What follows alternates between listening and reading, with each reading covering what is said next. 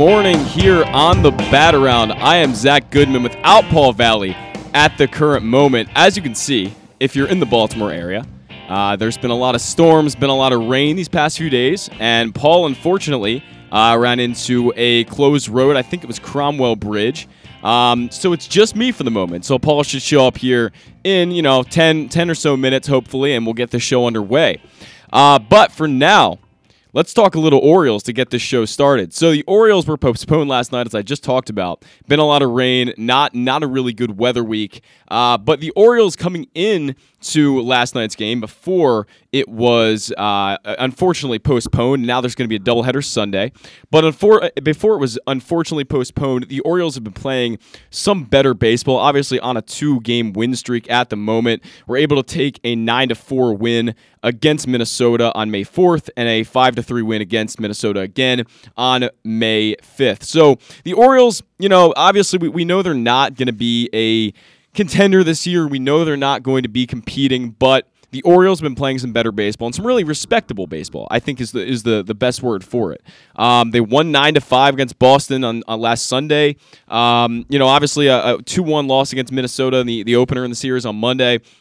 They're playing close games, and they seem to be playing baseball that's actually, I wouldn't say it's on brand for them. It's different from what they've done in the past few years. We talk so much about this team trying to take a step forward in 2022, and I'm not going to come out here and say that this team is so much drastically better than what it was in 2021, but you see these changes that have taken place in just the past few games, and really since the start of the season, and just the fact that they're playing closer games. And that obviously has a lot to do with the pitching and how stellar it's been.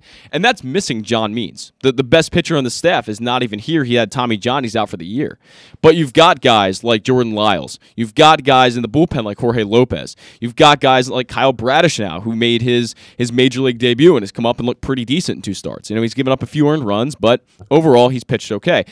Of course, Bruce Zimmerman has pitched well, the Baltimore product, who's actually, probably the ace of the staff right now. You look up and down at this Orioles roster and what they've done in all the close games they've played, and you're starting to see that they're playing some better baseball and a better brand of baseball. Now, we've talked a lot about on the show about the fact that the Orioles haven't been hitting, and that's something we really expected, I think, coming into the season, was the Orioles to really come out and hit, because the lineup is not all that bad. You look at the names in it, and of course there's not going to be a lot of star names. There's no Manny Machados or Mike Trouts in this team, but you look at guys like Ryan Mountcastle. You look at guys like Cedric Mullins. Austin Hayes took a step forward last year and was a 2.5 WAR player. And you thought coming into the season that they'd be respectable, at least, as far as the bats go.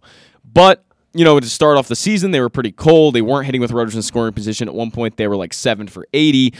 They've turned it around now, not to a huge degree, but in the past few days at least, they've scored 14 runs and 7 home runs, with 7 home runs in the past 2 games, which, is a big turnaround from what they started with at the beginning of the year. They started wearing the home run chain, if you've seen that. Obviously, that's become a pretty big thing. I believe they stole it off a fan. I could be wrong in that. But the home run chain has clearly helped them turn things around, maybe get a little mojo going in that locker room. And look, it's exciting. The Orioles are hitting the ball with much more success at a higher rate than they were to begin the season.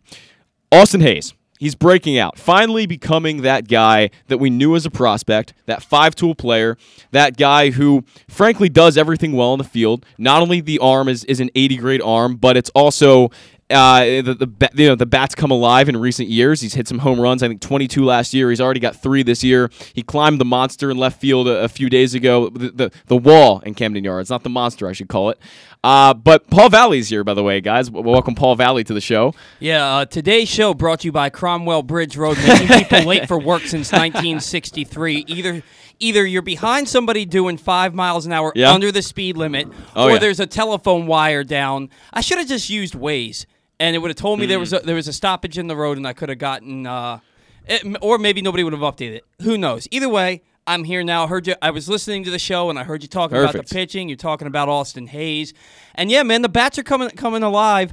They didn't steal the home run chain from a fan. That's what I read. He lent it to them. Oh, he lent it to them. Okay, there was a video on Twitter, and it was from Orioles, Mass and Orioles, talking about how And it was the guy who lent him the chain. He said, I bought the chain, I was wearing it.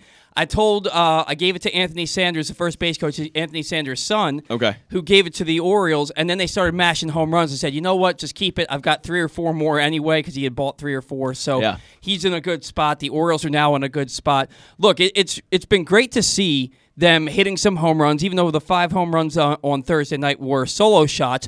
It's still 5 home runs. They've got 7 in the last 2 games, and we're happy to see them finally start swinging the bat a little bit. Yeah. But we've seen this before. Well, this was the reason. I think this was the reasonable expectation with this team, that they would hit the ball well. We looked at the pitching staff, we looked at the lineup, and we said the lineup's going to be far better. That's what we concluded before the season. And, throughout the first few games, that was not even close to being true. I mean, the pitching has far exceeded the lineup and what they've done in production. But this, I think, what we're seeing now, and maybe not 5 home runs in a single game, but what we're starting to see now is a lot more reminiscent of, I think, what we expected to see, because you do have quality bats in this lineup. And there's guys like Jorge Mateo, who are really unsung heroes of this team, who maybe not a lot of people know around the country and around the league. But a guy who comes out, hits triples, hit a home run the other night, a pretty massive shot into the bullpen. There's guys like this on this team. Tomahawked it too. Right, exactly. There are guys like this on this team that can do damage, and we expected them to do damage, and now they finally are. Well, yeah, and it's definitely better to see than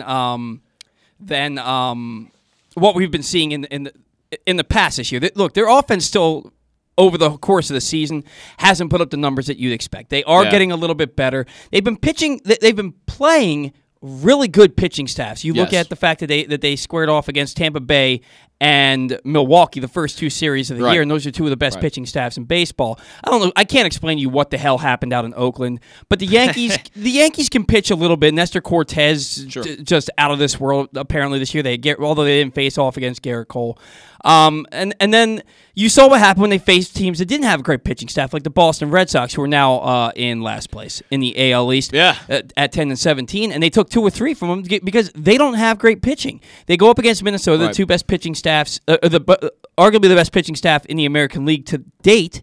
And they lose the first 2 games, but then they go up against guys who are kind of reclamation products in Dylan Bundy, who is known to give up the long ball. We know that all too well here. And going up against Chris Archer, whose best seasons are probably 5-6 years ago.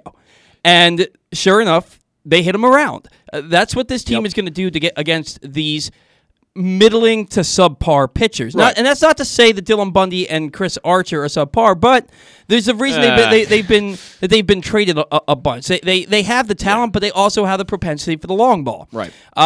What we need to see from this team is consistency.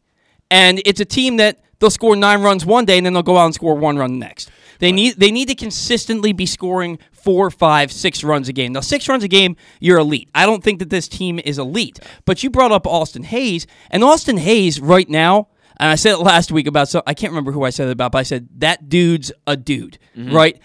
This guy in 2017, he put together a monster season. Hit over 300, over 30 homers, close to 100 RBIs. Was a finalist for one of the 5 for the minor league player of the year in all of minor league baseball that year. Injuries and ineffectiveness have kind of hampered him, but we saw him come on the second half of last year, especially in September when he hit 7 or 8 home runs, and we're seeing kind of a glimpse of what this guy can be. And this year, after a really slow start the first week or so and kind of hitting into some bad luck, he is off and running. He's got the best batting average on the team. He's hitting for power. Best OPS on the team as Best well. OPS on the team. He's driving in runs. He's playing great defense. This is the player that we saw in 2017. This is the guy, the first guy from the 2016 draft class to make it to the big leagues. Right. And we're seeing it now that this is who he is. And look, man, we talk about the depth of outfielders in this Orioles system, and Austin Hayes is having a say in, hey, don't forget about me. Because we've all kind of assumed, I even saw somebody say, I think he'll be our 4th outfielder in the future. No. Austin Hayes is proving, now look, you want to see him take more pitches, you want to see him get on base more. Sure. But look, there's another guy who was a great outfielder here who didn't get on base a lot, and that was Adam Jones. Sure.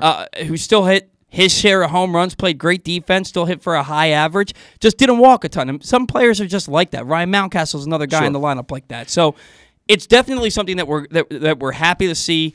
You mentioned Jorge Mateo. We're going to talk about him in Orioles banter because he's a really intriguing player. That I get more excited watching him the more I watch him.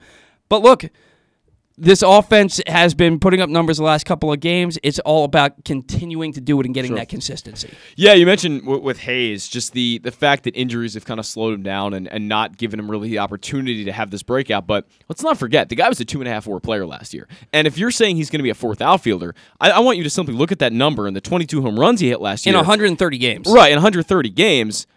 Really? Fourth outfielder? That's 2.5 WAR players aren't fourth outfielders. Those are, maybe on the Dodgers you're a fringe starter because the Dodgers are stacked to the gills. But on the Orioles, that is a starter every day of the year for now. And if the Orioles want to trade him, and if that's the route they decide to go, fine. But there's no way this guy's a fourth outfielder. There's just no way. And look, this was just a fan who was giving their opinion, opinions are like elbows. Just about everybody has one. Yes, you know what I mean. So you take it with a grain of salt. This wasn't a guy with a blue check mark next to his name or anything like that, but just the fact that people have that in their mind, and it's like, whoa, wait a second, let's pump the brakes here. And meanwhile, you look down in the minor leagues, and there's not really an outfielder down there right now. We have these guys who we like, who we think are going to be players, but there's not really an outfielder down there right now that's tearing it up. Robert Newstrom might be having the best year, but Stowers is hitting 233. Yeah. Colton Cowser's hitting about 240 down at high A, and he's at high A. He's still got a couple of years till he's going to get here, maybe another year or so.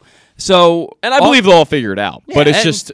I want to know what you think about them putting Anthony Santander at first base. They've been hitting the ground balls there. I'm not sure why, because you've got Mountcastle, you've got Mancini. The only thing I can think of is they're preparing for a trade of Mancini or a trade of Santander and trying to up his value. But the thing is, Santander is having a better year, and if he can, maybe they're saying if he can play first base, it makes it easier to trade Mancini because you can have Mountcastle play first base, you can have Santander DH, you can have Santander play first base, Mountcastle DH, and then we can bring up another one of these outfielders, and maybe that's how they're making room. But right now, I haven't seen. You've seen him take a few routine ground balls in practice. Sure.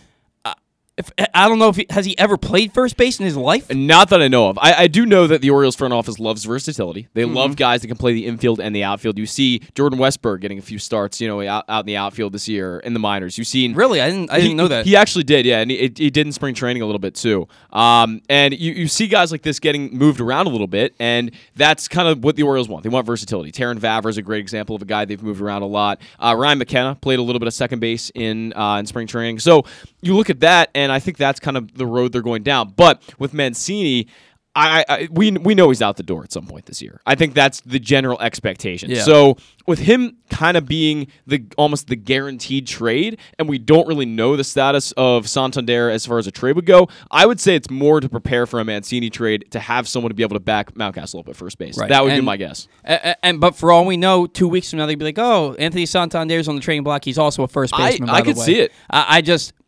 You know that they're doing it to find a way to move somebody, if not both of them, if not both, because otherwise, why are you doing it?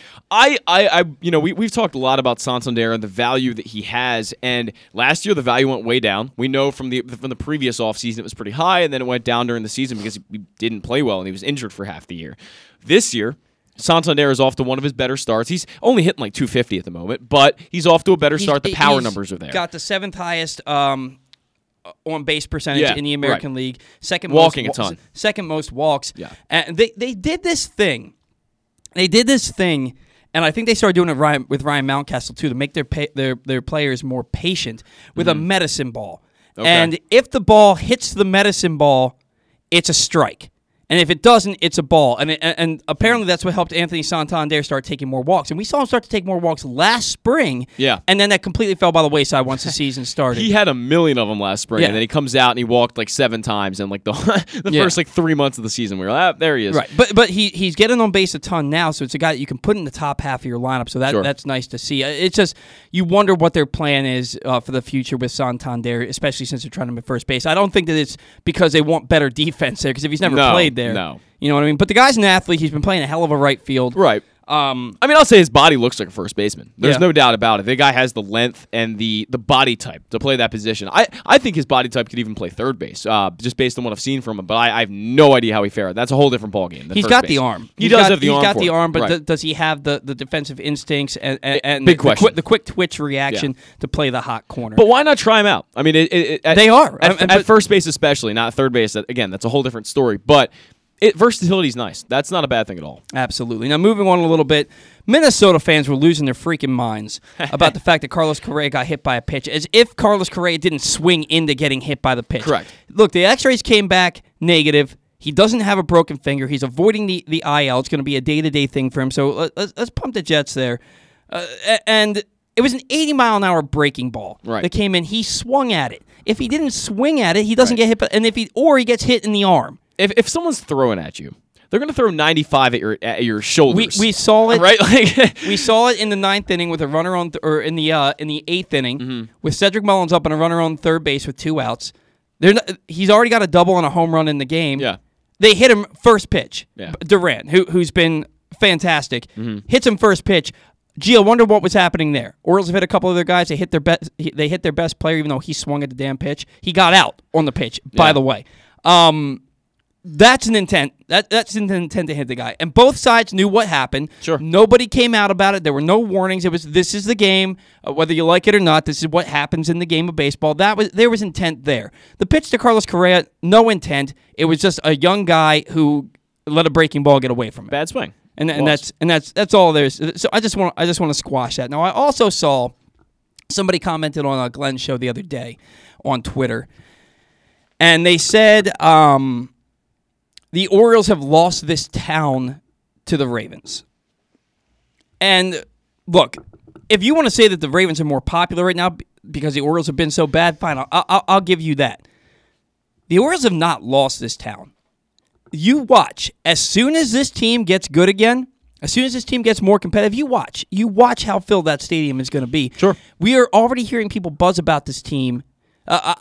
For example, I ran into Steve Molesky last night. We'd never met in person. I introduced myself. He's doing well. The health scare is behind him. He's doing much better now. And one of the first things he said to me was, "This is a fun team. This is a fun team." Now, you look at this team; they're 10-16. Mm-hmm. At this point last year, they were 12-14.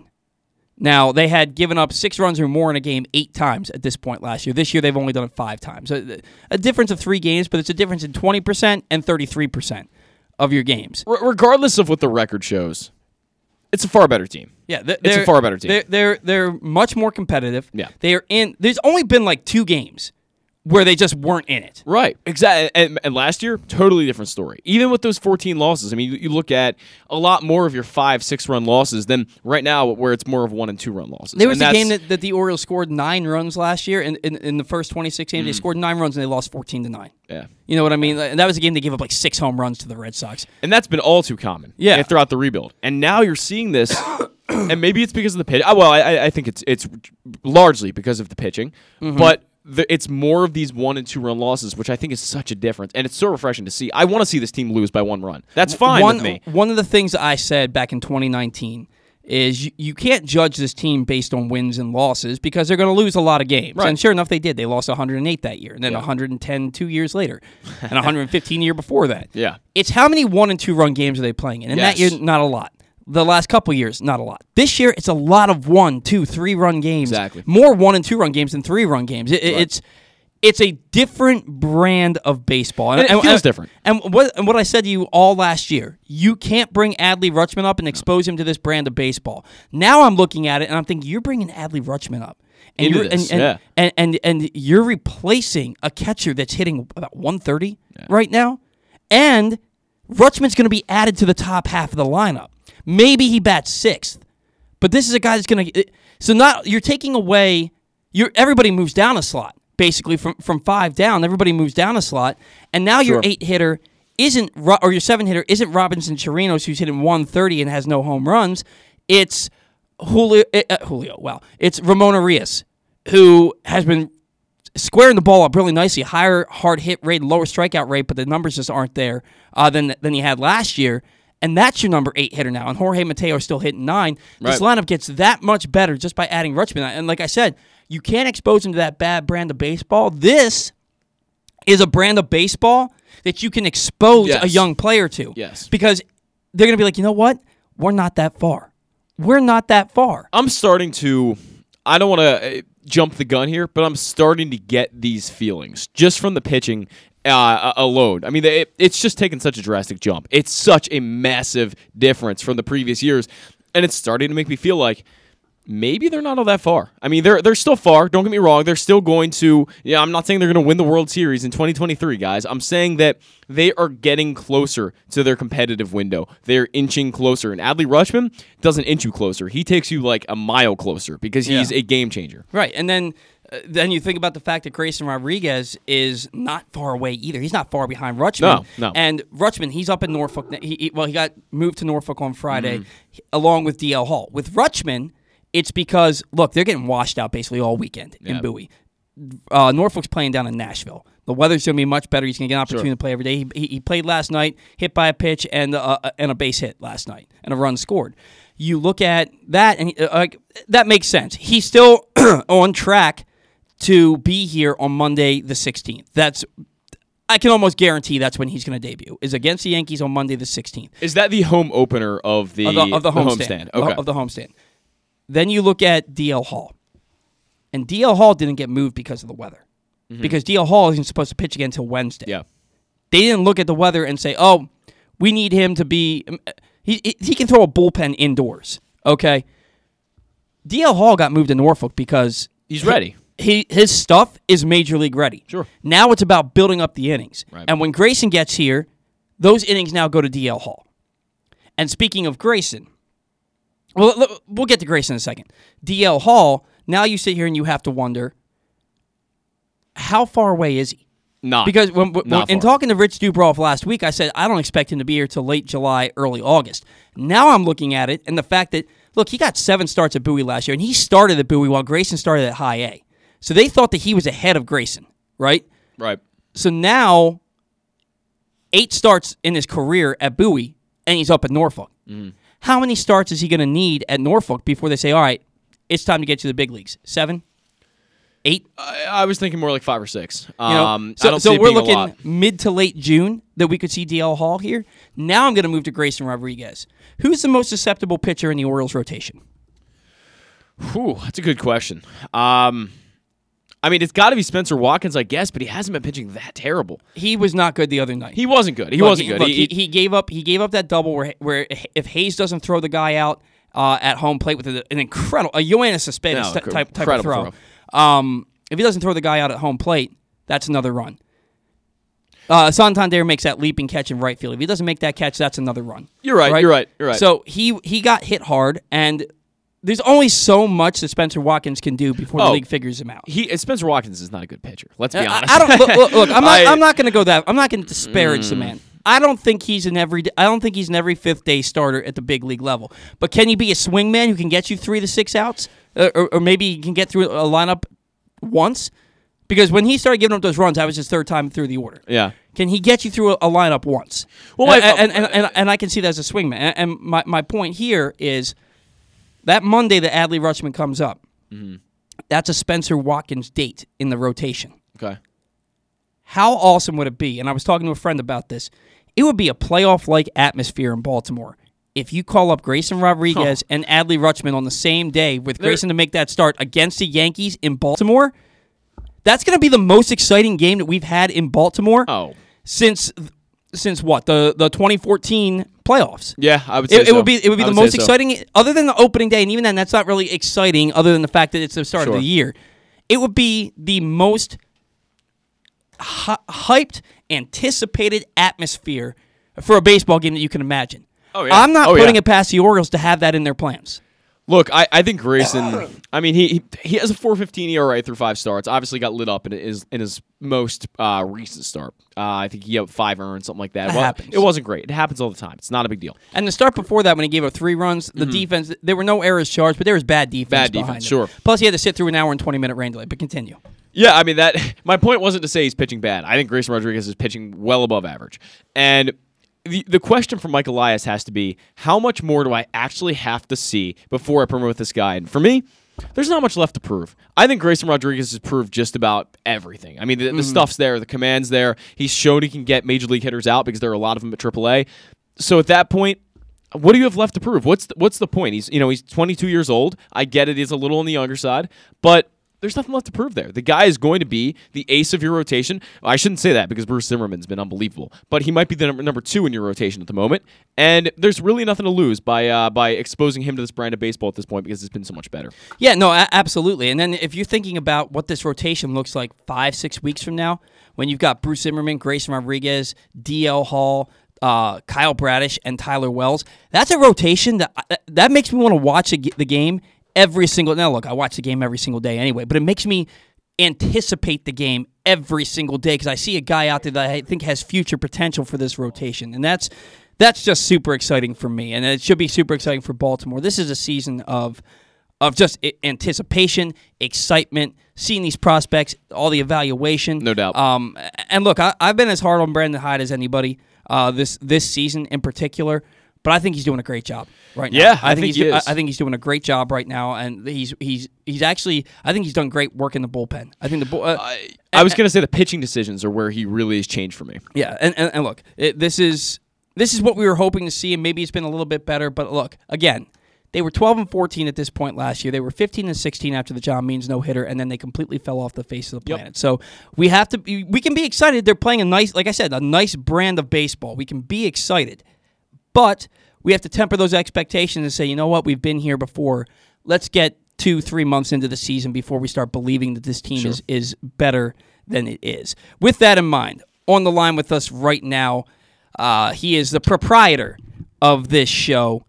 He is Stan the Fan Charles, and he's live with us here on the Bat Around. Good morning, Stan. How are you?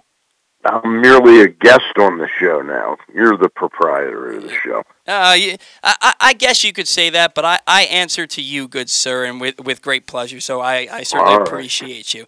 Stan, does this season feel different to you? Last year, they had a better record, but the team was kind of smoke and mirrors. This year, this team plays hard. Not that they didn't play hard last year, but they play hard every single day. They're gritty. They pull out wins when you wouldn't expect it. And honestly, they've been in just about every game. Is there a different vibe to this team this year? There's no doubt there is, and it all stems from the pitching. You know, it all starts with that. You know, the pitching staffs that the Orioles have had in the Elias years of 19, 20, and 21 have been just so god-awful. You know, it was nice to have sprinkled in some good performances by John Means. Of course, the no-hitter was, really exciting and sort of showed what he could be when he's healthy. And that's something we don't really see that often. But to me, the starting pitching has been really turned up a notch or two, and then that bullpen has just been a different animal, you know. Yeah, and I wouldn't have thought when they traded Sulser and Scott, I was not down in spring training this year. Didn't see that much of the action. We saw a couple games on TV. Didn't really know what Batista was going to be like. Didn't know what Perez was going to be like, and certainly didn't know what Jorge Lopez would be when he would be fully unleashed and embracing this new role. Jorge Lopez has been an absolute revelation in that bullpen. You go out there, and the stuff that he has is just... When he only has to get 3 guys out, his stuff is absolutely filthy. And what he's doing, he looks like a completely different guy to me, Stan. No question about it.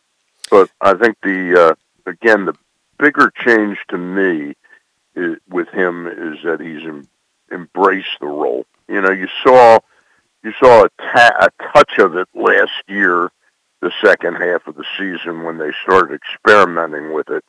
But this year, just what you said is true. And when he only has to get a hitter out one time, he's been a revelation. He really has been. Yeah, and you mentioned Felix Bautista, and with him, it was, you knew the stuff was there. The guy hits 100 miles an hour with his fastball. It was just a matter of control, and so far this year, he's had some blips, but he's been really consistently good for the Orioles to this point, as has Cionel Perez, who still hasn't given up a run this season. Yeah, so when you talk about is there a different feel to the team, when you're in ball games, then it becomes, are you doing the little things, like turning the double play? Are you getting an extra base here or there?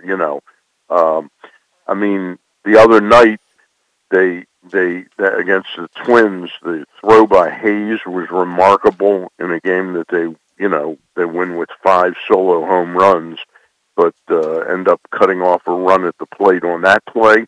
And then they turned the bad throw by, I think it was Urias made the bad throw to Mountcastle, but they ended up tossing out a base runner from, Mountcastle didn't give up on it and threw a guy out at the plate. And then without those 2 plays, you may not win the game. But it all starts, again, that the pitching is keeping them in games.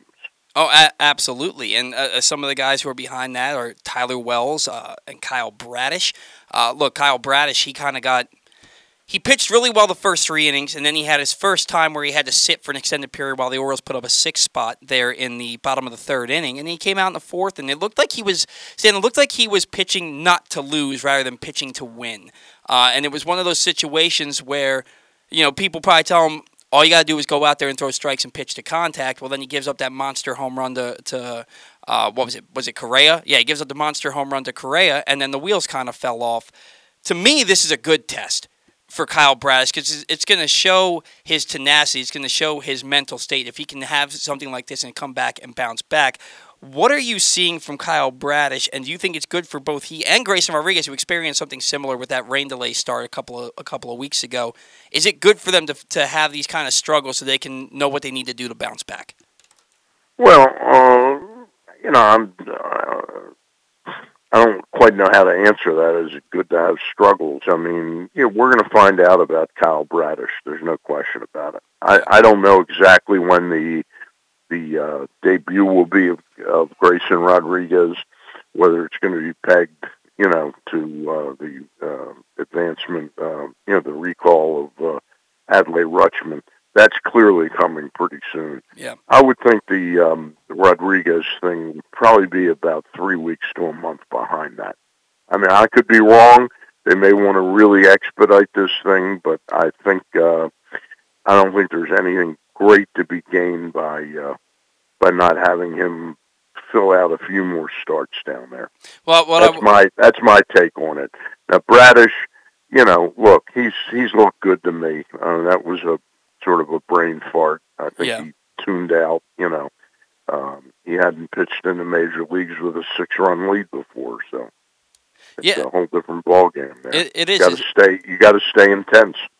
It's a different mentality. You've got to go out there and pitch like it's nothing, something that the great pitchers in this game are able to do. And he's a young guy. It's just his second major league start. You didn't expect a Clay Buchholz no-hitter, in his second major league start. But I've liked what I've seen from him so far.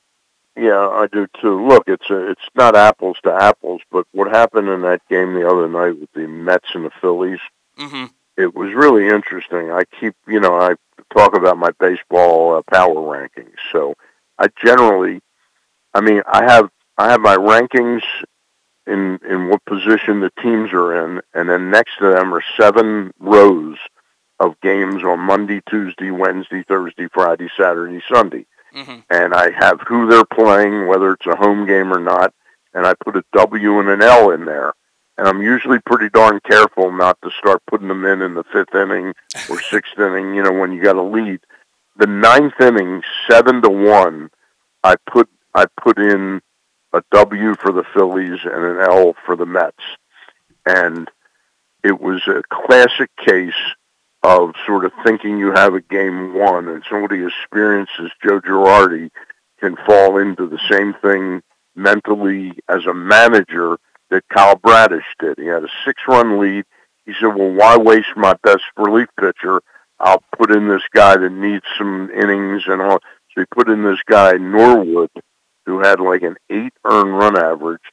And I blinked, and all of a sudden it was 7-4. And there were like no outs. And all of a sudden now he brings in Corey Knebel, who's mentally shut out because it's shut down because I wasn't needed tonight. And now you hurry him up, probably warmed up faster than he normally does, and he's got nothing because there's no adrenaline going, So I'm kind of comparing that to what happened to Kyle Bradish, that Kyle sort of thought he had the game won and shut down. Yeah, and that's what I was kind of talking about, what I was alluding to when I said, is it good to see them have the struggles? Because it probably changes the mindset. It makes you realize this is the major leagues, and nothing is guaranteed here. You can be up 6-0 in the eighth inning. You can be up 7-1 in the ninth and not win a ball game. So you got to go out there and you got to have that bulldog mentality. And that's what I was alluding to with the struggles and why it would be good to see. Obviously, you want them to have better results every time out. Yep. Now, Tyler Wells has certainly been having better results his last 2 times out. He's gone 5 innings in each of his last 2 outings. The last outing, he was only planning to go 3, maybe 4 innings, but then he gets 6 outs on 13 pitches, and Brandon Hyde has no choice but to leave him out there through 5 innings. Is he becoming a formidable option in this rotation, and how long do you expect the piggyback situation to continue with Tyler Wells? Well, I would think the piggyback situation, as long as I think you don't want to mess with a good thing right now with him. I think it's wise, given his injury history and the combination of the pandemic season and the ramp up last year. He doesn't have a lot of innings under his belt to suddenly say, boy, we can really do away with this piggyback thing. And suddenly you're talking about trying to turn him into a 150-inning guy this year. I don't think it makes much sense. I'd like to see him get 110, 120 good innings in, rather than worrying about pressing more innings in this year. Yeah, he's a big kid.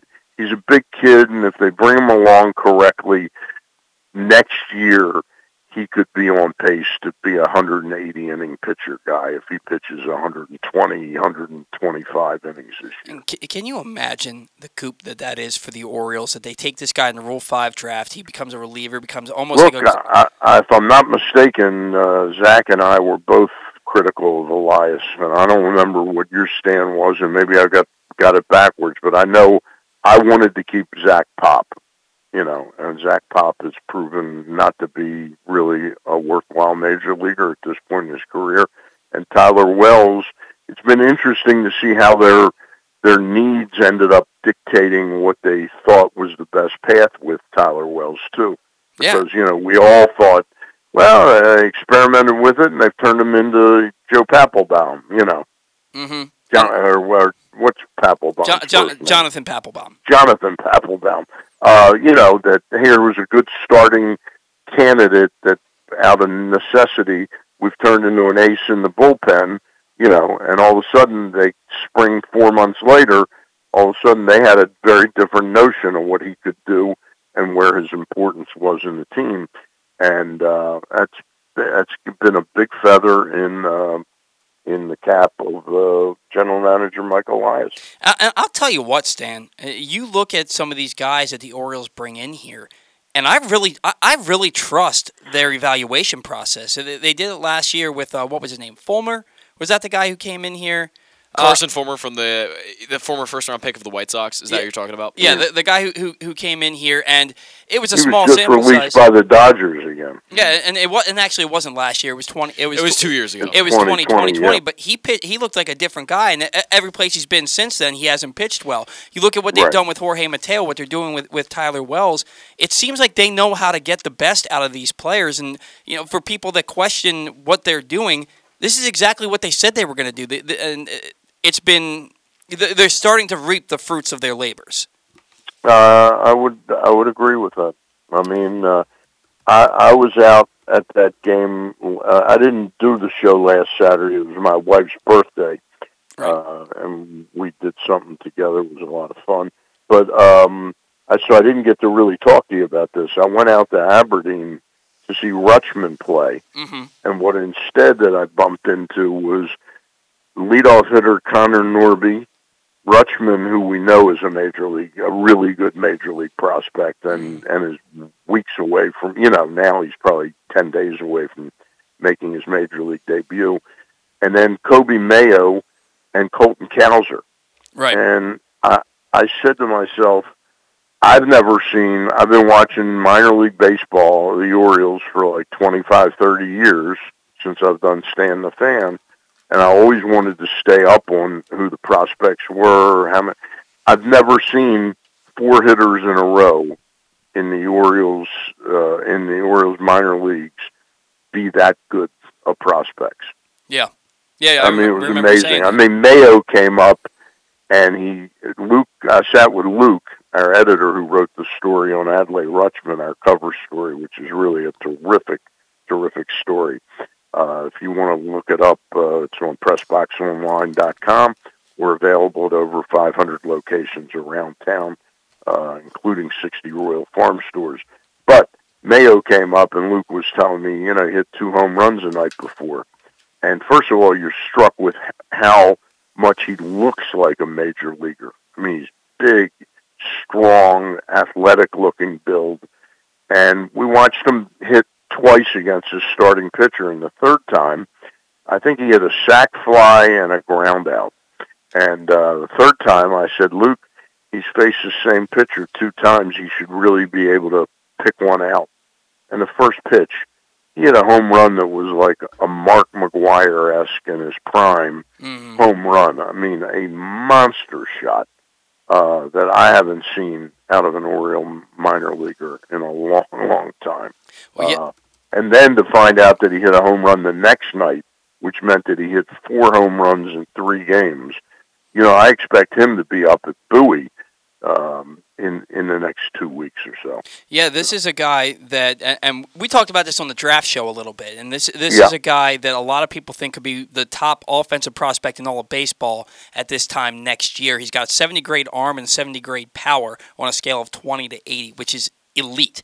So this is an exciting. The only question is he going to stay at third base, or is he going to move over to first base, or is he going to move? Not worried about where he's going to play. Yeah, that bat is going to play. Yeah, I think we should more so wonder, is he going to hit third or fourth in an Orioles lineup in the future? He's certainly exciting. Adley Rutschman certainly exciting. You alluded to it, Stan. And Gunnar Henderson is doing some really good stuff too. Gunnar Henderson is having a nice start to his season down at Bowie, which is, and Jordan Westbrook's the one that's struggling. Last year was a little bit of the opposite. And you're seeing, and Gunnar Henderson's been playing a lot of third base, and he's been playing it really, really well. I don't know that I expect him to make it to Norfolk this year, especially being only 20 years old, but Stan, I think there's a reason he's the Orioles' number 3 prospect, right? I think that this is a guy who has firmly placed himself into the Orioles' plans for maybe even as early as next year. Yeah, I mean, look, he's going to dictate, his play is going to dictate how far they want to jump him this year. I mean, he's at Double-A. I could certainly see him, like in August, if he's having a really, really good year at Double-A, I could see him being bumped, up to Triple-A. Yeah, possible. You got to wonder, where is he going to play? Is he going to play shortstop? Is he going to play third base? Right now, there is a serious need at third base for the Orioles. They've been playing Arias over there a lot. I don't like the arm enough for him over there. No, but I don't either.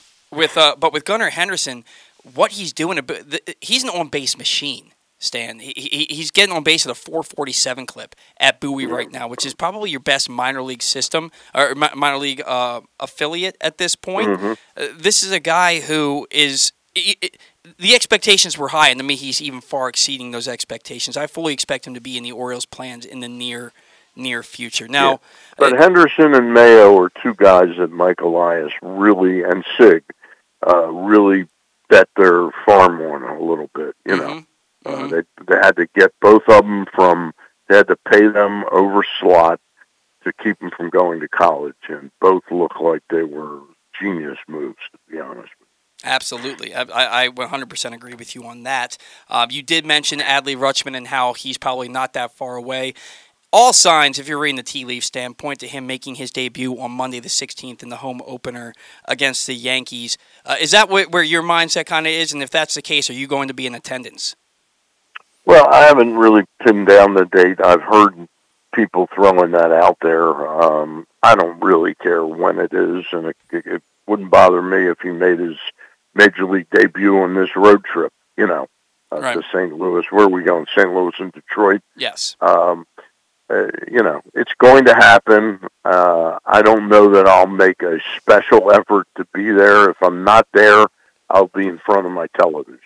No question about it. I'll tell you that the two guys on the bat-around are going to be there on that Monday. We've already got our tickets in tow, so we'll be there cheering them on. We'll cheer extra hard for you, Stan, so it sounds like three people. Well, I didn't say I won't be there, but I'm excited. Believe me, I'm excited about moving to the next phase of this rebuild. Yeah, it's one of those things, Stan, where you add Rutschman into your lineup, and that replaces a guy who's hitting about 130, and he probably hits in the top 5 or 6 in the lineup, and it makes your lineup just that much better because these hitters all slot down one. The biggest shocker of the season, when you really analyze it, though, is would you have thought on May the 7th that there would be any chance that the Orioles weren't in last place in the American League East? Oh, man. They're not. Our favorite website, Tankathon, if you've ever been on it, it shows the current MLB draft order for 2023, and the Orioles are 7th. Right. Not bad, right? They're in front of the Cubs, they're in front of Boston, Kansas City, Washington, Detroit, and Cincinnati. So there's that. Right. Yeah. For whatever it's worth. And Stan, if I'm being perfectly honest with you, I think I picked Boston to finish in 4th place in this division because I didn't see the pitching. The lineup is really good. I don't know how they're going to pitch enough to stay in it. Yeah. Well, their hitting has really been pretty abysmal, too. Oh, has it really? Story hasn't been much. And the Yankees... It's interesting. Now, I don't know did Enrique Hernandez get hurt, or did they just bring up Duran to give him some PT? He played center field last night, and Hernandez didn't play. That I'm not privy to. I'm not sure, but maybe they just brought him up to just infuse some energy into a lineup that, like you said, has been apparently has been stagnant. Really, I mean, but I don't know what they thought they were getting with Jackie Bradley. That trade made no sense at all to me. I mean, at this point, you trade for Jackie Bradley because of his defense and nostalgia. Yeah, maybe you're looking. But I mean, Kike Hernandez played as recently as May 4th. I mean, he's only hitting 189, so maybe it was just we need to give this guy a breather. The bottom of their order with him and Dahlbeck, and I mean, it's just been absolutely terrible. Yeah, well, Dahlbeck's a strikeout machine. But Stan, we are up against it. We got to get going. All right, guys. What can we plug for you for this week? Tomorrow night, Monday night, Ross Grimsley and I will have Rick Dempsey on. Oh, excellent. Oh, that got pushed back. That was supposed to happen last week, but it's happening now this week. Correct. All right. Last week we ended up interviewing our managing editor, Luke Jackson, about the cover story that he did for PressBox. So you guys can find that in the archives of PressBoxOnline.com on the videos tab. Yeah. Stan, thank you so much. We will talk to you next week. Enjoy the weekend. All right. You too, guys. Bye. Take care. All right, and that was Stan the Fan Charles, who has 2 great shows for you every week. Every Monday night, Stan and former Orioles pitcher Ross Grimsley visit with a different guest from the world of baseball, and every Thursday night, Stan and Gary Stein chat with a different newsmaker from the world of sports. As Stan just said, this past week, he and Ross caught up with PressBox editor Luke Jackson to discuss his cover story about Adley Rutschman. Find that show under the videos tab at facebook.com/PressBoxSports or at PressBoxOnline.com/video. On Monday, again, you won't want to miss it when Stan and Ross chat with Orioles legend Rick Dempsey. Today's show is brought to you by the Baltimore Police Department. Join a proud new generation of Baltimore police and make an active difference in your community. Start with competitive wages, the best starting wages in the state, and excellent benefits on day one. Join for good at bpdrecruit.org. It is now time for Zach Goodman to sound off. Sounding off with Zach Goodman, brought to you today by your local Toyota dealers. Make the most out of every day in a Toyota RAV4, available in hybrid or gas-only models. A RAV4 can get you where you want to go in style. Check out buyatoyota.com for deals on new RAV4s from your local Toyota dealer today. Zach, what you got for me? I want to talk about the 3-22 Cincinnati Reds. Now, I wrote that record down last night. They're still 3-22. Okay. So, Cincinnati. Yeah, they got rained out. Okay. There were 6 games rained out yesterday, I believe, correct? There was a big storm going on throughout the country. Made the payoff pitch around the league a lot easier. I'm sure it did. We got a few double headers going on today that we'll discuss in a few minutes. But the Reds, they are 3-22. They're a terrible team from top to bottom in every way. You look up and down this lineup right now, everyone's hitting 150, 170, somewhere around there. It's a few guys that are sticking out that have been hitting a little bit better. Jonathan India being one of them. He's the star player in that team. Jonathan India is the best player on the Reds in the Rookie of the Year last year. He's on the 10-day injured list right now. He's not playing. You've got guys like Joey Votto, who is, well, I mean, he's a future first ballot Hall of Famer, but the guy is quite a bit past his prime, and he's hitting 130 right now. Joey Votto has been horrible. You look up and down the lineup. He hit 40 home runs last year. Did he really? He hit 266 with 40 home runs. I did not know he hit 40 home runs. Yeah, he was a monster the second half. He has been unable to do basically anything this year, along with the rest of the lineup. Tyler Stevenson, he's hit okay from the catching spot.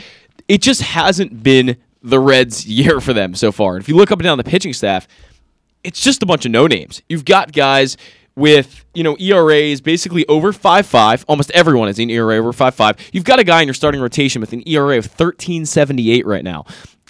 If you're the Reds and you look at the lineup you put together, I think this is a great example of why MLB needed to institute a salary floor. Now they're not at the complete bottom. They're not like the Oakland A's where they're basically paying nothing to a lot of these guys, but you look at what they've done and the team they've put together, there is no one in that starting rotation. Hunter Green hasn't been what they expected so far, and he's got the lowest ERA of anybody so far. And you look at up and down this lineup, and it's just a bunch of no-names. These guys aren't good baseball players. There is very few. And aside from Jonathan India, who's on the injured list, there's basically no one in this lineup hitting. Tommy Pham is a guy who's not having a good year.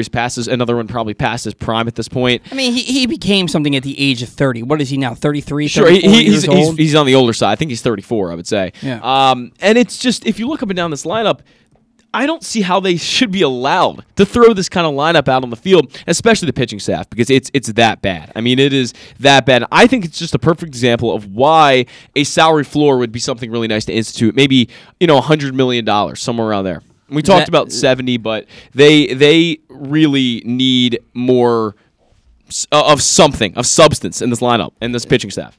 Zach, I love you, man. I do. I read your sounding off this morning because I was actually in bed asleep when you sent sounding off. Okay. I read your sounding off this morning. They shouldn't be allowed to field this team. Who do you root for? Well, I root for the Baltimore Orioles. Right. And what did they do in 2019? And what did they do in 2020? Well, okay, but and what did they do in 2021? Cincinnati never declared a rebuild, did they?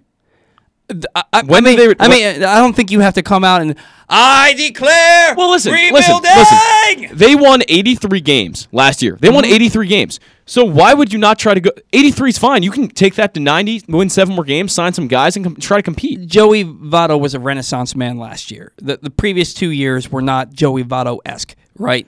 Mike Moustakas is getting up there at this point. Terrible in his career. They're probably looking at this team, and also they're probably gearing up for a sale. They already started that. To be fair, but right. So what do you do when you want to sell a team? You strip it down so that the new owner of this team has as little money as possible that they have to pay out as soon as they become the owner of this team, which makes your team more valuable and makes you probably get a better price.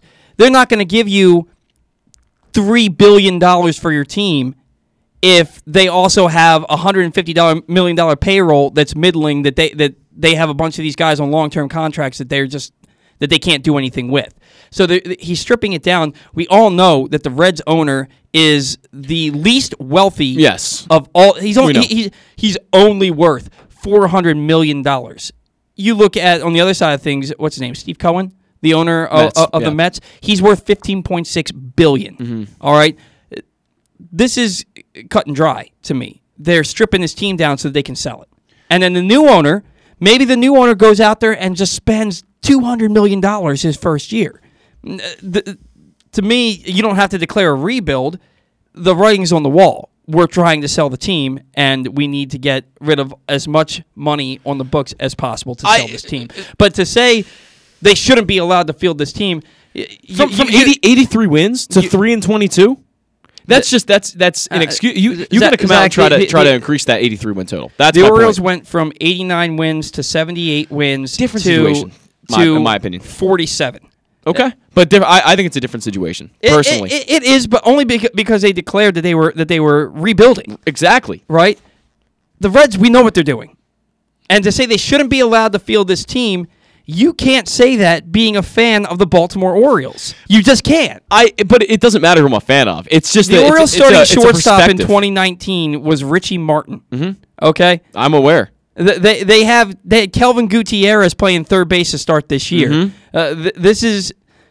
If you win 83 games, you should try to go out there and win 87, 89 to get in the playoffs. There's a difference. Sorry. There's a difference. If you won 83 games with a bunch of guys who were in their mid-30s and the best they could do was 83 wins, then you're probably doing what the Reds are doing. If you won 83 games with the 2022 Baltimore Orioles, then yeah, you're going to go out there and spend a ton of money. Well, 83 wins and 83 wins are not the same.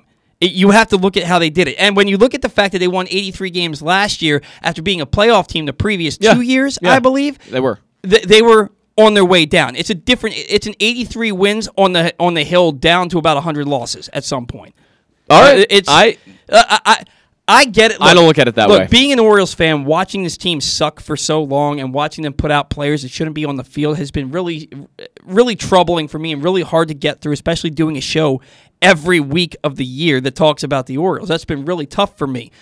But you see the big picture. For the Reds, the big picture was playoffs, 83 wins, probably about 50 wins this year. If that. They'll... Joey Votto and Moustakas will find their swing. Well, Votto's currently in the injured list, so we'll see what happens. Yeah, and I believe this is his last year. He alluded to that on social media the other week. So look, do I think it's bad for baseball that a team is 3-22? Yes. Do I think that they need to put a better? I feel really bad. Like I wanted to cry for their fans. Like you come into a baseball season on opening day. I agree. Yeah. And I agree. 25 games in, you're 3-22. That's what I'm saying. That is my point. Sucks, and you feel for the fans. You go from 83 to this. But I'm not going to come at an organization when I'm a fan of an organization that was doing it first. You know what I mean? Okay. So, look, today's show is brought to you by the Live Casino and Hotel. Hotel?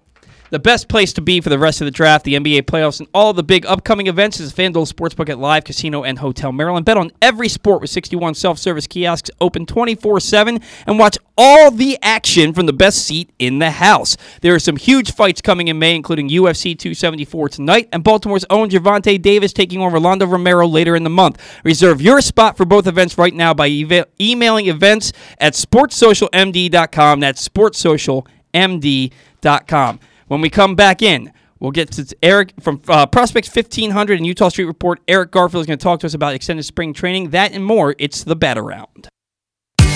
Baseball is back, and so is the spring seasonal menu at Glory Days Grill. Start with the opener, flash-fried pork belly with our popular Korean No. 2 sauce, and take a bite out of the Crunch Burger, topped with home run sauce, white American cheese, and house-made chips. It also features irresistible options like a baseball-cut sirloin with blue cheese, grilled shrimp with garlic butter, and a strawberry salmon salad. And then there's the closer, the Cracker Jack Sundae with a waffle, ice cream, and Cracker Jack. This menu will be gone at your neighborhood Glory Days Grill. GloryDaysGrill.com to find out more. Great food, good sports.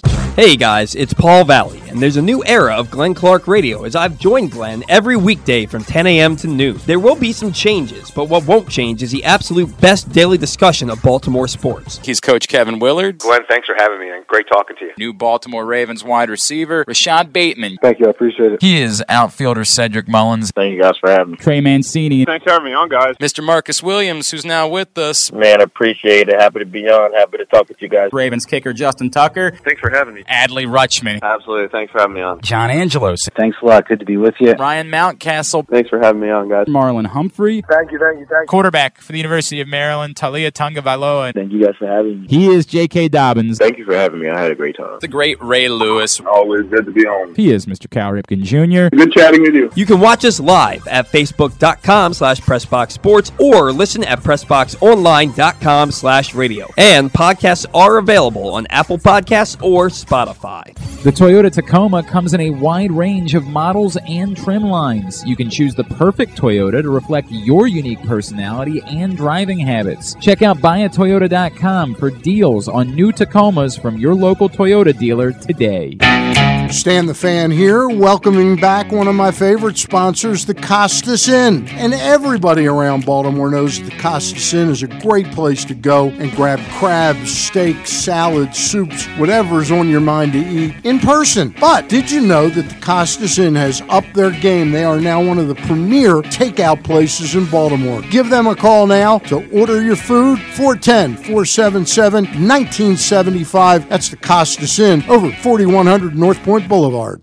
Sports fans, the wait is over. The all-new FanDuel Sportsbook is now open at Live Casino and Hotel in Hanover, Maryland. This is your chance to win big right in your own backyard. Bet on every sport with self-service kiosks and watch all of the action from the best seat in the house. Make every moment more at the all-new FanDuel Sportsbook at Live Casino and Hotel in Hanover. Please play responsibly. Gambling problem? Please call 1-800-GAMBLER or visit mdgamblinghelp.org.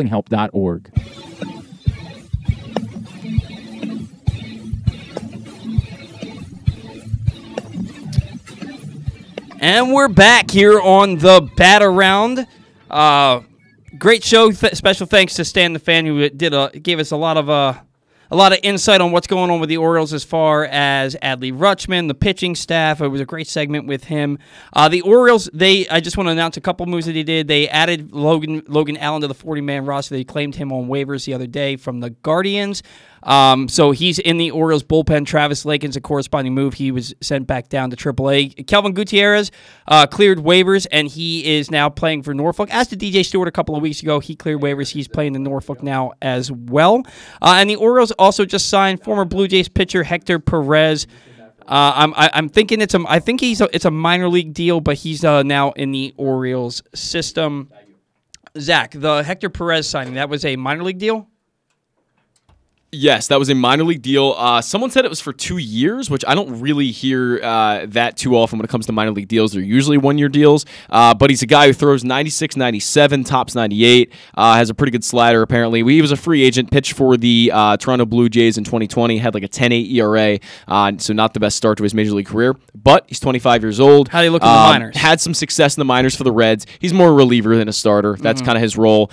Pitched in 33 games for the Reds minor league team last year and had around a 6 ERA. But previous to that, before he was with the Blue Jays, he pitched pretty well in the minors. Had some like mid-3 ERAs going through his minor league career. Started out when he was like 19 years old. So it might be an interesting signing. Someone probably for depth. Throws 96, 97 with a good slider. Sounds like Sanel Perez to me. He's a righty, but makes it a little different. But he also throws a splitter 87 to 90.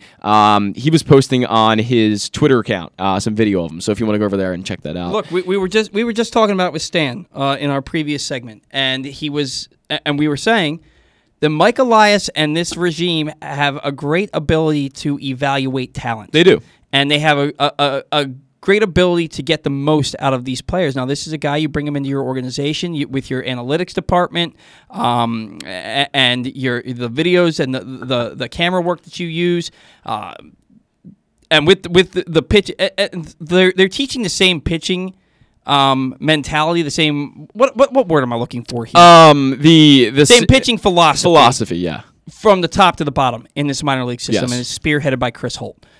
I wouldn't be surprised to see this guy turn into a quality reliever at some point for the Orioles. Maybe not this year. He's got to start having success at the minor league level, but they're going to try and get what they can out of this guy. And somebody who's seen the Orioles get what they can out of all their minor leaguers and their young players, he's been down in extended spring training all year, as he does basically every year. From Prospects 1500 and Eutaw Street Report, he's here to talk some extended spring training with us. He is Eric Garfield. Eric, always a pleasure to talk to you, man. Thanks so much for joining us today.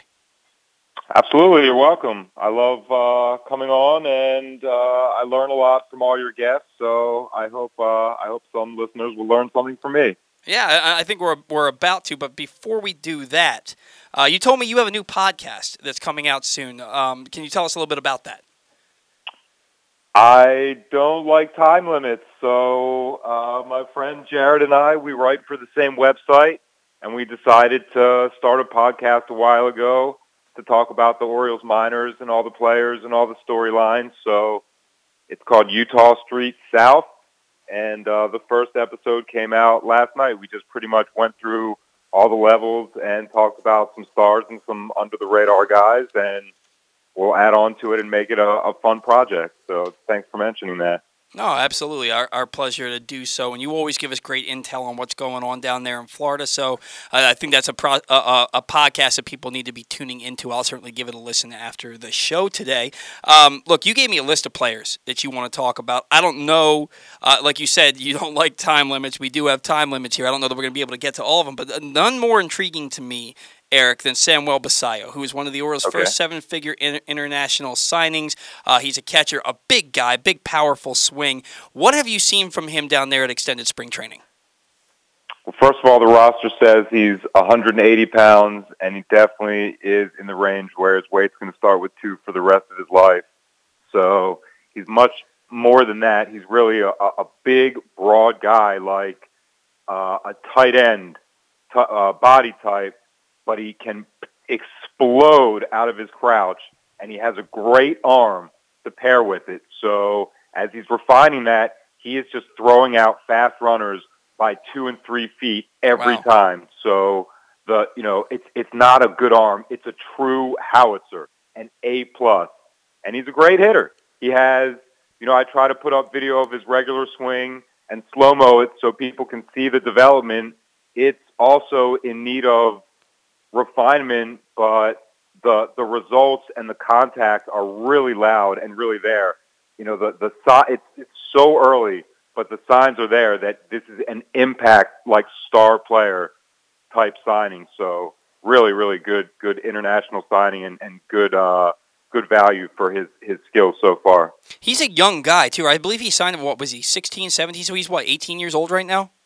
Yeah, he's 18, and he's also got a great personality. Like, I wouldn't say it's mature, but it's not immature. Like a lot of guys in this situation, and that I'll mention, he's very open to, he knows he's good, but he's very open to learning and being taught. And there's a specific catcher instructor down here who's getting Coach Gall, Goll, and he's just, you can tell. I watched him do the drills and the blocking type stuff, and he's getting great results out of our catchers. I mean, Creed Williams was the best hitter down here, and he's already up to Delmarva. So there's an example of, a student learning a lesson and taking it to a higher degree of education. Yeah, and you mentioned Creed Williams. I believe he was an 8th-round pick for the Orioles in last year's Major League draft. They gave him overslot money to convince him to forego his commitment to college. What did you see from him? You said that he was the best hitter down there, and he's already up at Delmarva. What is this guy's ceiling? Do you think that he moves from catcher? Where do you see him as his career unfolds?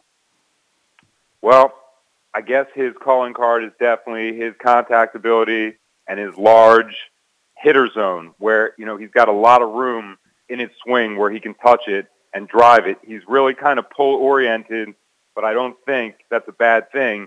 He has great vision, great wrist, great power. So I don't want to say he's like bat first, because in his first 2 games at Delmarva, he threw out 3 runners. Wow. And he threw out plenty of runners down here. So he's got plenty of catching skill and catching fundamentals. But I also saw him early in camp shagging flies in the outfield. I also saw him taking grounders at second. I've even discussed this with him. There's YouTube video of him everybody should watch as a pitcher. He has a great rising fastball. So I really, he's a skilled guy. So I can't say what he can and what he can't do, but when he was in front of me, he was a really consistent player at the plate more than anything else. So really, really good hit tool and power. Yeah, and that's something that's why the Orioles drafted him, was for the hit tool, for the power. I believe he was the only high school bat that they took in the draft last year. So it's good to see him getting. Now he's gotten off to a little bit of a slow start at Delmarva, but that's to be expected. It's a level higher than he's ever played in his life to this point. But if he's a player that we think he is, and a player that you've seen down in Florida, that's a guy who will probably get it going here sooner rather than later. Another guy that the Orioles drafted and got him to forego his commitment to college by giving him over slot is Carter Baumler. Look, he referred to himself as a more athletic Zach Greinke, but then got hurt in 2020, fall instructs and needed Tommy John surgery. How's he coming along down there? Well, remember also that Zach Greinke is known to fans for his different perspective on baseball and his personality. And sitting and talking with Carter, and watching him start, I would say that's also part of the equation with him. On the mound, his stuff is coming back, his fastball and his fastball location. If you watched, you probably wouldn't think he just had elbow ligament replacement surgery. I'd say the true downward diagonal yank, like on his slider and his breaking pitches, is not there yet, and it's not a result of like not being strong enough. It's just because his elbow was surgically messed with. So that's what's like coming back now. I guess really like the true junk on his breaking stuff, but he's going 3 innings at a time. I bet in a couple weeks he'll switch to 4 innings at a time, and he'll be on, the post-Tommy John schedule. But I would say that when he starts rising, he's going to be a good strikeout per 9 pitcher. I can see the batters already making tough decisions as the stuff isn't there. So it wouldn't surprise me to see him be like an elite strikeout per 9 guy as he climbs the minors and, opens up his arsenal a little bit. Instead of like one or two pitches, maybe he could have 3 or 4, including a true finisher. So Carter's really good. The best pitcher that I've seen down here is really the most efficient starting pitching performance. Is funny. It's Matt Harvey. When it's Matt Harvey, the first 3 innings take like less than 12 minutes. You said the first 3 innings take less than 12 minutes? Yeah, well, the first time he pitched a perfect game through 5. The second time he didn't give up a hit through, I want to say 3 innings. His first hit came in the 4th, and then there was only 1 more base runner. So he's getting his work in, and these 17, 18, 19-year-old hitters on other organizations, Matt Harvey's stuff is a level better when it's moving, and he comes in warm. At Sarasota, it does not take time to warm up when game time temperature is like 90 degrees. Wow. And like you said, we got to take it with a grain of salt because he's facing 17, 18, 19-year-old players down there who are clearly several levels below him. But it's better than the alternative, right, where he's going down there and he's doing what you would expect him to do. How does this stuff look for Matt Harvey? Is he hitting his spots? Oh, my gosh. The stuff looks good? I would not be surprised if he makes a contribution to the Orioles and it's not in the minors. His stuff is hitting the spots, his at-bats are efficient, and he's showing finishing skills. So I don't know. I can't tell what the plans are for him, but when he comes in, he's kicking ass and making it really fast. Yeah, well, we don't know what kind of disciplinary actions he's going to be facing from Major League Baseball. There may be a suspension in there. We heard rumors of a 60-game suspension, but nothing's come down yet. Maybe they're waiting till he actually joins the big league club to announce that. But it's good to hear that he's down there and he's dominating, and maybe he can come up and help the Orioles some point later this year. Now, some other guys that you mentioned to me.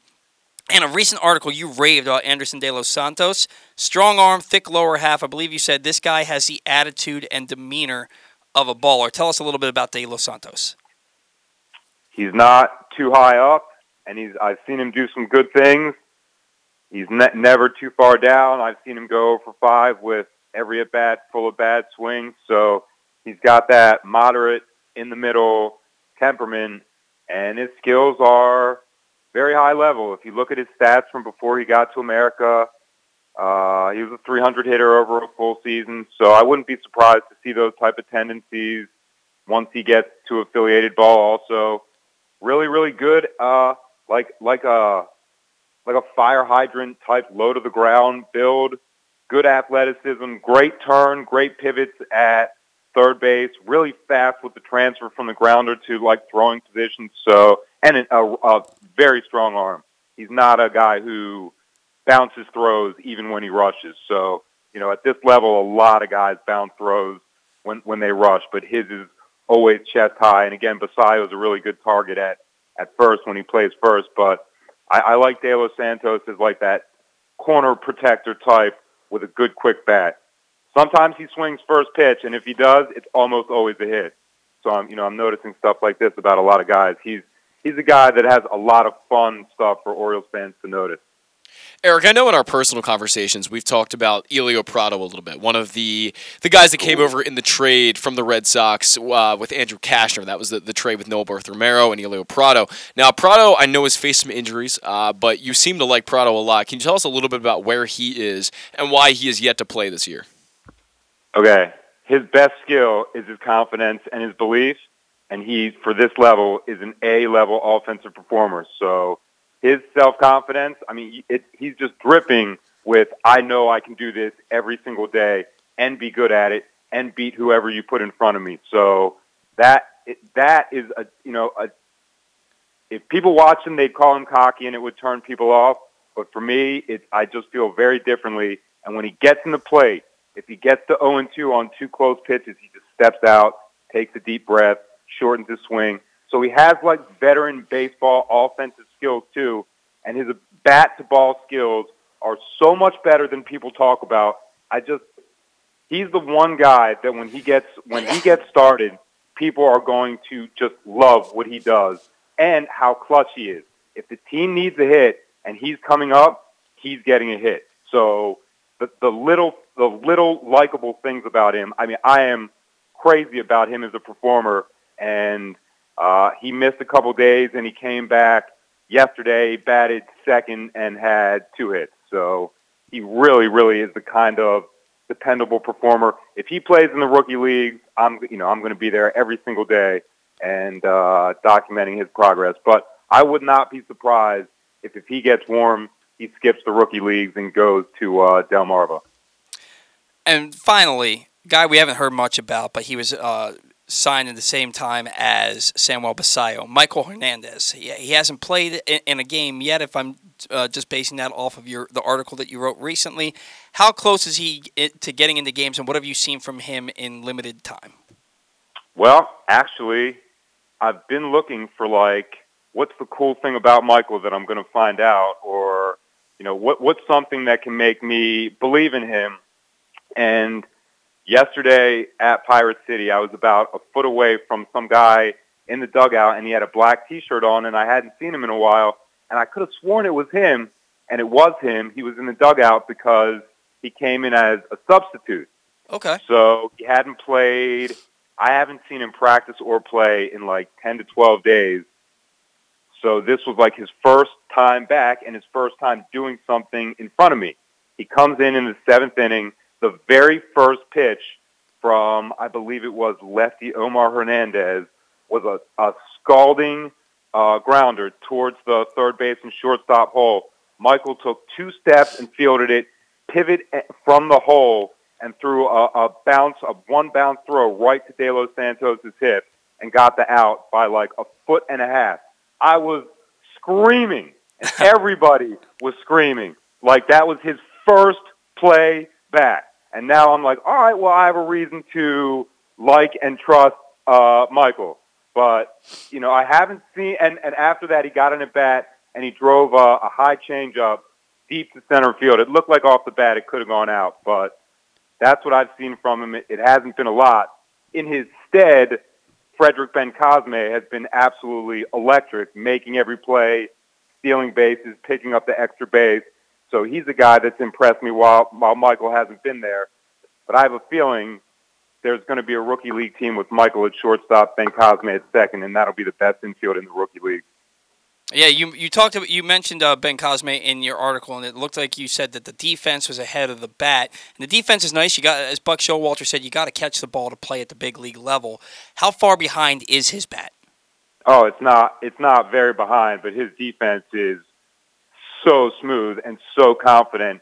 He's just a long-limbed guy that really can get to everything. His range is even longer than it appears. So they're both good. I think he also hit 300 in the Dominican League and had double-digit steals and a few homers. So he profiles to me as an early at-bat hitter. If he wants to, he'll just see a lot of pitches and go on-base style. So I wouldn't say it's that much behind, but the defense is more than trustworthy at this point. It's developable and really, really solid. Well, that's certainly good to hear. Now, one of the prospects that you've seen down there in the past, is set to make his big league debut. Honestly, probably, if we're reading everything correctly, probably Monday, May 16th, that's Adley Rutschman. Is there any chance we get an Eric Garfield sighting at Camden Yards on that Monday to see Rutschman's debut? I have thought about who to see and what trip I would make, and I don't think it's in the cards to see Adley. But like Stan said, if I don't go, I'll definitely be watching on TV, and it'll be something that, I watch Orioles minors, so I don't watch a ton of Orioles games, but there's other guys throughout the minors that are actually extremely close that I think I would rather scream when they come in, but it's certainly not because it's an unexciting moment or something that I'm not looking forward to. So I hope Adley comes up soon, and I feel just like you do. Batting in the top part of the order and displacing somebody with less skill than him is a true win-win. It's not addition by subtraction. It's just time to get this superstar skilled player in the lineup. So it's not because of a lack of excitement, obviously. Well, we certainly believe that, and we certainly look forward to when you do have the opportunity to get up here, you coming up here. And when you do, please let us know, and we'll try to find a way to meet up and have a beer with you there at the ballpark. All right, Eric? Absolutely. That sounds cool. I hope so. All right. Thank you so much for your time. We will talk to you again soon, and have fun down there in Florida, all right? All right. Later, fellas. Take it easy. That was Eric Garfield joining us to plug his new podcast, talk about the Orioles' extended spring training and some exciting players that could be on the cusp of making their professional debuts here for an affiliate in the not-too-distant future. We are really behind. Just want to remind you again that today's show is brought to you by the Baltimore Police Department. You can join a proud new generation of Baltimore police and make an active difference in your community. You can start with competitive wages, the best in the state, and excellent benefits on day one. You can join for good at bpdrecruit.org. That's bpdrecruit.org. When we come back in, the payoff pitch around the league and Orioles banter. That next on the Bet Around. Baseball is back, and so is the spring seasonal menu at Glory Days Grill. Start with the opener, flash-fried pork belly with our popular Korean No. 2 sauce, and take a bite out of the Crunch Burger, topped with home run sauce, white American cheese, and house-made chips. It also features irresistible options like a baseball-cut sirloin with blue cheese, grilled shrimp with garlic butter, and a strawberry salmon salad. And then there's the closer, the Cracker Jack Sundae with a waffle, ice cream, and Cracker Jack. This menu will be gone at your neighborhood Glory Days Grill. GloryDaysGrill.com to find out more. Great food, good sports. That first sip. That first bite. Start your day off right with a delicious breakfast at Royal Farms. Choose from a fantastic selection of fresh Royal Farms breakfast sandwiches and top it off with a rich hot cup of the freshest coffee in the world. At Royal Farms, breakfast is available day and night. It's the freshest breakfast in the world. Real fresh, real fast. Royal Farms.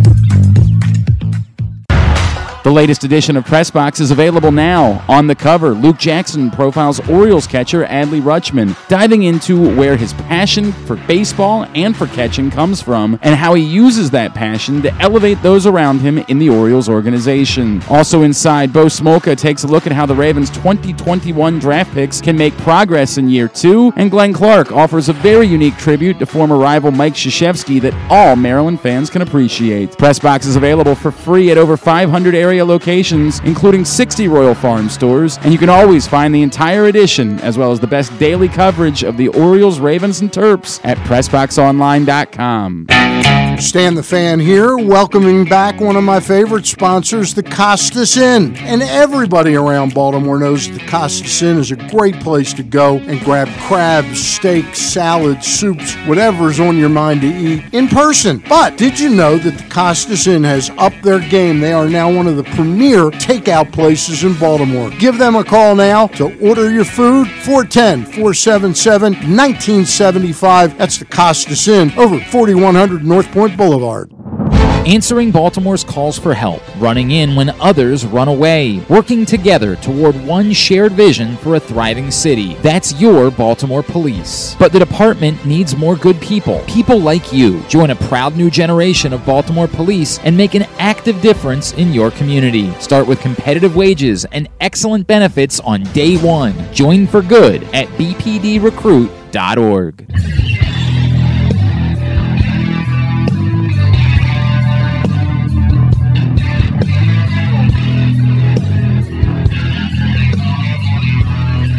All right, we got to do this as quickly as possible because we have arguably the biggest guest in the history of the show coming up here at 10:40, and that's Ben McDonald. He's going to be joining us at 10:40, so we got to get through this if we want to have any kind of Orioles banter. So get ready. Let's see if I can do it all in one breath.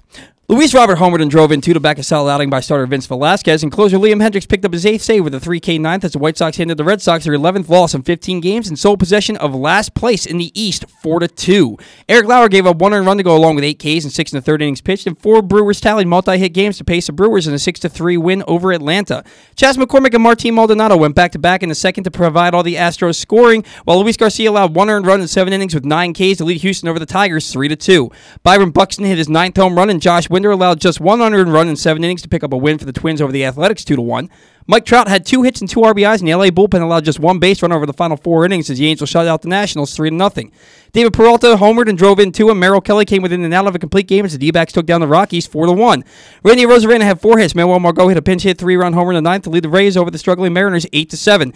Manny Machado, baseball's leader in average and OPS, had 2 more hits and an RBI, and Yu Darvish tossed 7 innings, a 2-run ball to push the Padres past the Marlins 3-2. And Harrison Bader hit a 2-run homer, and Dylan Carlson laced a go-ahead RBI single in the 9th to lead the Cardinals over the Giants 3-2. The Orioles and Royals were postponed. They have a doubleheader on Sunday. The Pirates and Reds were postponed. They have it's been rescheduled as part of a doubleheader on July 7th. Dodgers and Cubs postponed, doubleheader on Saturday. Mets Phillies postponed, rescheduled as part of a doubleheader August 20th. Rangers Yankees postponed, a doubleheader on Sunday, and the Blue Jays and Guardians postponed. They have a doubleheader on Saturday. What do we have on tap? We got a lot on tap on Saturday because of all these games. We got a few double headers going. Starting off with the Pirates and the Reds, JT Brubaker versus Connor Overton at 12:35. Then we got the Dodgers and the Cubs, Clayton Kershaw versus Drew Smyly, a lefty battle at 1:05. Blue Jays at the Guardians, game 1 of that double header. Game 2 is going to be determined as far as the time goes. Love that guy. 2:10, Kevin Gausman versus Shane Bieber. You got to watch that one. That is a premier pitching matchup. Game 2 will be Ross Stripling and Tristan McKenzie, who finally can make a few starts after coming out of the bullpen to start the year. The Athletics and the Twins at 2:10. James Caprolian versus Sonny Gray. At 4:05, with the Tigers at the Astros. Eduardo Rodriguez, the former Red Sox, versus the lefty Framber Valdez. The Mets at the Phillies. 4:05, Kyle Gibson versus Max Scherzer. That's another great pitching matchup. 2 ERAs well under 3 in that game. The White Sox, they'll be at the Red Sox today. Dylan Cease versus Nick Pivetta. Cease is off to a great start to the season. He'll look to continue it at Fenway Park. Pirates at the Reds. Mitch Keller versus Robert Duggar. Duggar's off to a bad start to his year. Mitch Keller off to an even worse one. But that's a game at 6:40. 3-22 Reds versus the 10-14 Pirates. Kansas City Royals face your Baltimore Orioles. Carlos Hernandez against Jordan Lyles, who has become the number 2 in this rotation. 2-2 with a 4.5 ERA for Jordan Lyles. He'll look to keep his success going to start this season. Cardinals and Giants. Steven Matz, Logan Webb at 7:15. They have 14-12 Giants versus the 16-10 Cardinals. The Brewers and the Braves. The 19-8 Brewers and the 12-16 Braves. Corbin Burns, 1.93 ERA against Max Fried, the lefty with a 3 ERA so far going into this year. Another great pitching matchup. We got a lot of them on tap today. Dodgers at the Cubs at 7:40. Tyler Anderson versus Daniel Norris. 2 lefties again in the matchup at Wrigley Field. Rockies at D-backs. 8:10. Kyle Freeland versus Zach Davies, former Orioles Zach Davies. Marlins at Padres. Pablo Lopez versus Sean Manaea. Manea's having a good start to his year. Lopez even better. 3-1 with a 1.29 ERA at 8:40. Padres and the Marlins. The Nationals, they'll go against the Angels at 9:07. Josiah Gray, who they got in the Max Scherzer trade last year, versus Michael Lorenzen. The Rays at the Mariners. The 17-10 Rays versus the 12-15 Mariners. Drew Rasmussen versus Marco Gonzalez. 9:10 at T-Mobile Park. And then finally, we have a postponed game, which is supposed to be today. Rangers and the Yankees. Garrett Cole was supposed to be on the mound, but that is postponed as of today. There's your Saturday rundown. All right. Now, Orioles Banter, which is brought to you by the Live Casino and Hotel in Hanover, Maryland. It's the best place for the rest of the draft. The draft has been over for a week. It's the best place for the NBA playoffs and all the big upcoming events. The FanDuel Sportsbook at Live Casino and Hotel Maryland. Bet on every sport with 61 self-service kiosks open 24/7 and watch all the action from the best seat in the house. There are some huge fights coming in May, including UFC 274 tonight with Baltimore's own Was that last week? That I have no idea. I think that was last week. Do not watch that sport. I think this is... Guys... Go to the FanDuel Sportsbook at Live Casino and Hotel Maryland. I believe Gervonta Davis is taking over Rolando Romero later this month, but UFC 274 was definitely last week. Reserve your spot for both events right now by emailing events@sportssocialmd.com. And now, without further ado, Orioles banter.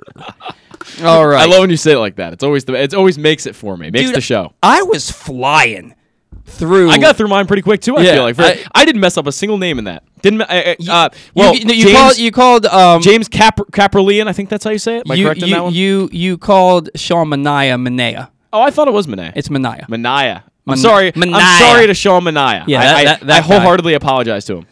Anyway, we flew through it. We got it done in less than 3 minutes. We got 8 minutes before Ben McDonald. Let's go with Orioles banter. No, that clock is off. We got 10 minutes. Oh, we got 10 minutes. You're right. It's that 11:30. clock is a little fast. Yeah, it right. is. I noticed that a couple of weeks ago. Yeah. But look, Jorge Mateo. We talk about the shortstops in the Orioles system. You talk about Gunnar Henderson. You talk about Jordan Westberg. You talk about Joey Ortiz. Mm-hmm. And Jorge Mateo is a placeholder, or so it would seem. Mm-hmm. But I think we can agree that this guy probably has a spot on this roster when this team's competitive. It's funny. I was just talking about this exact situation with my dad yesterday, and the way that Mateo has come on so quickly and transformed himself from maybe that placeholder to, hey, maybe this guy's not so much just a placeholder. He has the highest line drive rate in baseball. Wow. Right I did now. not know that. The highest line drive rate in baseball. I believe he's still the major league leader in steals, but somebody may have passed. You know, Manny Machado has 6 steals. Wow. He stole 6th base last night. 6 steals in the first month of games. But yeah, Jorge Mateo, look, he tomahawked a home run into the bullpen on Thursday, tripled off the right field wall. Watching that guy when he has an opportunity to go for third base, watching those jets get turned on is absolutely impressive. I think we're going to see a number of triples from him as this season continues. Look, the defense, that's what scared me the most, was the defense. And I was looking at Jorge Mateo as a guy I'd like to see play 5 days a week all over the field. Sure. Maybe a spot start at shortstop, some time at third, some time at second, some time in the outfield. He's their everyday shortstop. Every day. And he'll make some spectacular plays. He'll botch a routine ground ball. Now, look, they'll tell you that backhanding a ball is better as far as getting it into your throwing, transferring it to your throwing hand and getting the throw off quickly. Mm-hmm. That's where Mateo has struggled the most, is on the backhand. On balls where if he gets in front of it, he probably gets the out. But instead he tries to backhand it, he boots it, and there ends up being a guy on first base. And I don't know, and it hurt the Orioles last Thursday, the day of the draft. It hurt them then when they gave up, when they had 5 errors, and I think all but like 4 of the Yankees' 10 runs were unearned. But this is a guy who's playing his tail off. He is. He's exciting. You see why he was a top 100 prospect a few times. Where do you rank him at, where does he stand? Where does he stand with this team and with the future? Because Gunnar Henderson is probably going to be here next year. Mm-hmm. And Westberg could be here as soon as this year. Well, Westberg's really struggling. Yeah, right now. I mean, it's just that once you get to the days in September, I feel like it could be a short step. But we'll see. But you know that the bat's going to come around. Right. You know that he hit well at all 3 levels last year. Right. So those guys are coming sooner than later. Jorge Mateo has done enough to be in this lineup every single day. Right. Is this a guy who can have a say in who's playing for the Orioles next year and years to come? When he was DFA'd, I tweeted out I really wanted the Orioles to claim Jorge Mateo when this was back in, right before they claimed him a few days later. The reason I tweeted that was because you look at the minor league numbers and you look at, the fact that he's team control. Unfortunately, he's out of options, so that doesn't really help the Orioles out that much. Not that they're looking to option him, of course, because he's playing their everyday shortstop at the moment. But you look at what Jorge Mateo did in 2019. He hit .289, 19 home runs, stole 24 bases in AAA. Now it's the Pacific Coast League. We all know the Pacific Coast League is the numbers are a little bit jacked up. They're higher than they should be, especially power-wise, because the air is thinner and ballparks are generally a little bit smaller. And that league definitely produces a lot of home runs.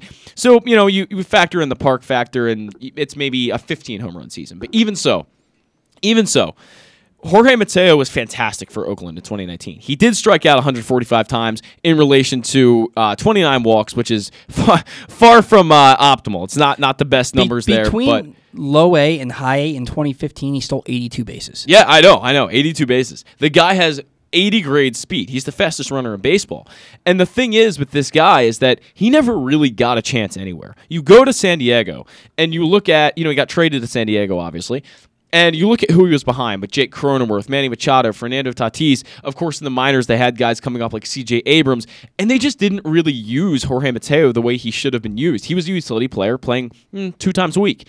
And when you're a utility player playing 2 times a week, you really don't get the opportunity to show yourself and show who you are as an actual player. Mateo comes over to Baltimore, and he hits 280 last year. He had 2 home runs, 748 OPS, more than respectable numbers. The defense, obviously, is the big question. But Mateo has never really gotten the chance until now to be a starter at the major league level. And I think that's where the big distinction here between him and a lot of the other guys the Orioles have brought in on waivers. This guy is a prospect. The other guys they've brought in are somewhat retreads from other organizations. This guy never got a chance. They almost stole a prospect from San Diego when they claimed him off waivers. He could absolutely be a piece for the Orioles in the future. Yeah, the 80 grade speed, the high line drive rate. Mm-hmm. This is just a guy that's exciting to watch. Exactly. Play. I mean, that double play the other day was magnificent. Oh, absolutely, man. He made a play where he fielded in New York, I believe it was. He fielded a ground ball in the hole and made a jump. He didn't even jump. He was about, I don't know, 10 feet into the outfield grass and threw the guy out at first base. Yeah. Look, he'll make that spectacular play. He's an athlete. Right. Again, the ground balls right at him or the backhands are a little suspect for him. Yeah. But if the defense continues to improve, and look, the Orioles lead the American League in double plays turned. Right. For as bad as we think that the defenders can be at times, they lead and that also speaks to the pitching and getting a lot of ground balls, right? But 31 double plays turned in 26 games. Right. This defense, with Jorge Mateo in the heart of it, is playing some good baseball right now. This is a guy who is going to have a say. Look, I don't know that he starts over a guy like Gunnar Henderson. But that's going to be tough for him, yeah. But Gunnar Henderson might be playing third base for you next year. Right. And he's been playing really well at third base. Jorge Mateo was a guy who at the beginning of the year, I was like, I see this guy as a fourth outfielder type of guy who can play all over the field and get 3 to 5 starts each week. Now this is a guy who is saying, especially batting ninth. Mm-hmm. You look at the game on Thursday night. He and Mullins had 4 hits combined. Yeah. And they were 2 homers, a double, and a triple. Right. You're talking 9-1 in your batting order. This is a guy who turns, if he gets on base, turns that batting order back over, and he's a threat to score every time he gets on base. Right. I mean, this was more or less a free top 100 prospect the Orioles got. He never got an opportunity. It's not like this guy was flamed out with another team and just came over to the Orioles because he didn't have success elsewhere. He didn't have the chance to play elsewhere, and that's the big distinction, I think, with this guy. I just went to his Baseball Savant page to give us a little bit of perspective on some of these numbers. Expected batting average in the 73rd percentile. That's very good. Max exit velocity in the 60th percentile, also good. The sprint speed, 96th. I mean, of course, the guy's incredibly fast. The K percentage, chase rate, whiff percentage, walk percentage. That's across the board all bad. Around the league. All bad. And we know that with Mateo. He strikes out a lot. He doesn't walk a lot. And that's what to expect with a guy like that. But also, outs above average in the 34th percentile. Not great. That's definitely well below, average. But you look at the fact that he certainly has passed the eye test, I think, in both of our minds. Yeah, he's certainly an exciting player, and he's one of those guys that, again, when Rutschman gets here, which we think is going to be a matter of days rather than weeks or months at this point. It's got to be. He's still going to bat ninth. Sure. But you look at the rest of this order, and you think, really, where's the weakness? And not many. And the weakness is your second baseman, who right now is Rougned Odor. Yeah.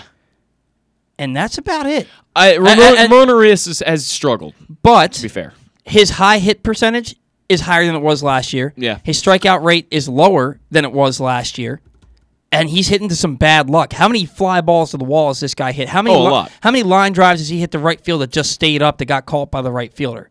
This is a guy, that bat's going to turn around. Right, and if you look at his percentile rankings, they are excellent. Across the board, 88th of average exit velocity, 68th of max exit velocity, 88th hard hit percentage, 86th expected batting average, 68th expected weighted on base average, and 90th percentile of chase rate. Guys having a good season, it's not showing up on as far as the numbers go. And Austin Hayes alluded to this in an interview the other day after the Orioles win 5-3 when they hit the 5 solo home runs. They've been stinging the ball and hitting to a lot of hard outs. Yeah. When they were facing when they were facing Chris Paddock in the first game of the series, the first couple of innings, they hit like 5 balls with 100-mile-an-hour exit velocity that were all caught. This team is hitting to some incredibly bad luck. As the weather warms up, it gets a little bit more humid out there. I fully expect to see this team start driving the baseball and driving it into parts where fielders can't catch the ball. Trey Mancini's been so unlucky. He really has, and Austin Hayes as well has been incredibly unlucky. But I just went to Trey Mancini's Savant page as well, and he is, again, close to maxed out on a lot of these percentile rankings because of how good Trey Mancini has been hitting the ball hard. It's not showing up on the stat sheet. He's batting about 250. He's got 1 home run, but certainly he's hit the ball hard and really harder than you could have expected at this point. And the percentile rankings show it. And it's crazy. Trey Mancini had a 3-hit game the other day, and they were an infield single to the third baseman. I'm sorry, an infield single to the shortstop, an infield single to the second baseman, and an infield single to the first baseman. So the guy who's been hitting the ball, who had at one point 7 balls batted at over 100 miles an hour and only 1 hit to show for it, gets 3 base hits on slow grounders to the infield. So maybe the luck is starting to turn for the Orioles. We have seen them hit 7 home runs in the last 2 games, score 14 runs in the process. And that goes along when the team starts hitting with the way they've been pitching in a 3.85 team ERA, 3.63 from the bullpen, 4.05 from the rotation. If the team can start hitting to go along with the pitching that they have, this could be a lot better season than people have been anticipating the Orioles to have. We heard all this talk about their really low payroll, but they also have a lot of young guys who are still pre-arbitration eligible. And this is a team that's playing some exciting baseball, and a guy who's been there at the forefront, to see this is Ben McDonald, who is joining us live on the Bat Around now. Ben, good morning to you. Thank you for taking some time for us today. Good morning. Good morning. How's everybody doing? We're doing great, especially with the way the Orioles are playing. And Ben, the Orioles, look, they're 10-16 through 26 games this year. Last year they were 12-14, but it looks and feels different. I can't quite put my finger on it. I guess it's because the pitching has been so much better than we ever anticipated. What are we seeing from the Orioles that has made them be a much more competitive and exciting team in 2022?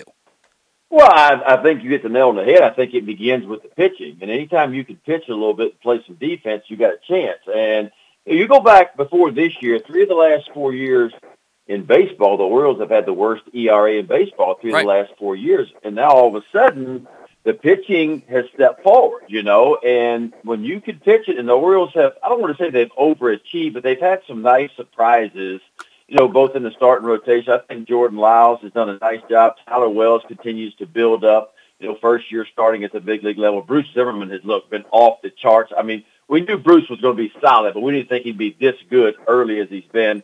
I love what I'm seeing from Kyle Bradish. I know he gave up a little bit the other day, and I think his 4th inning of a work.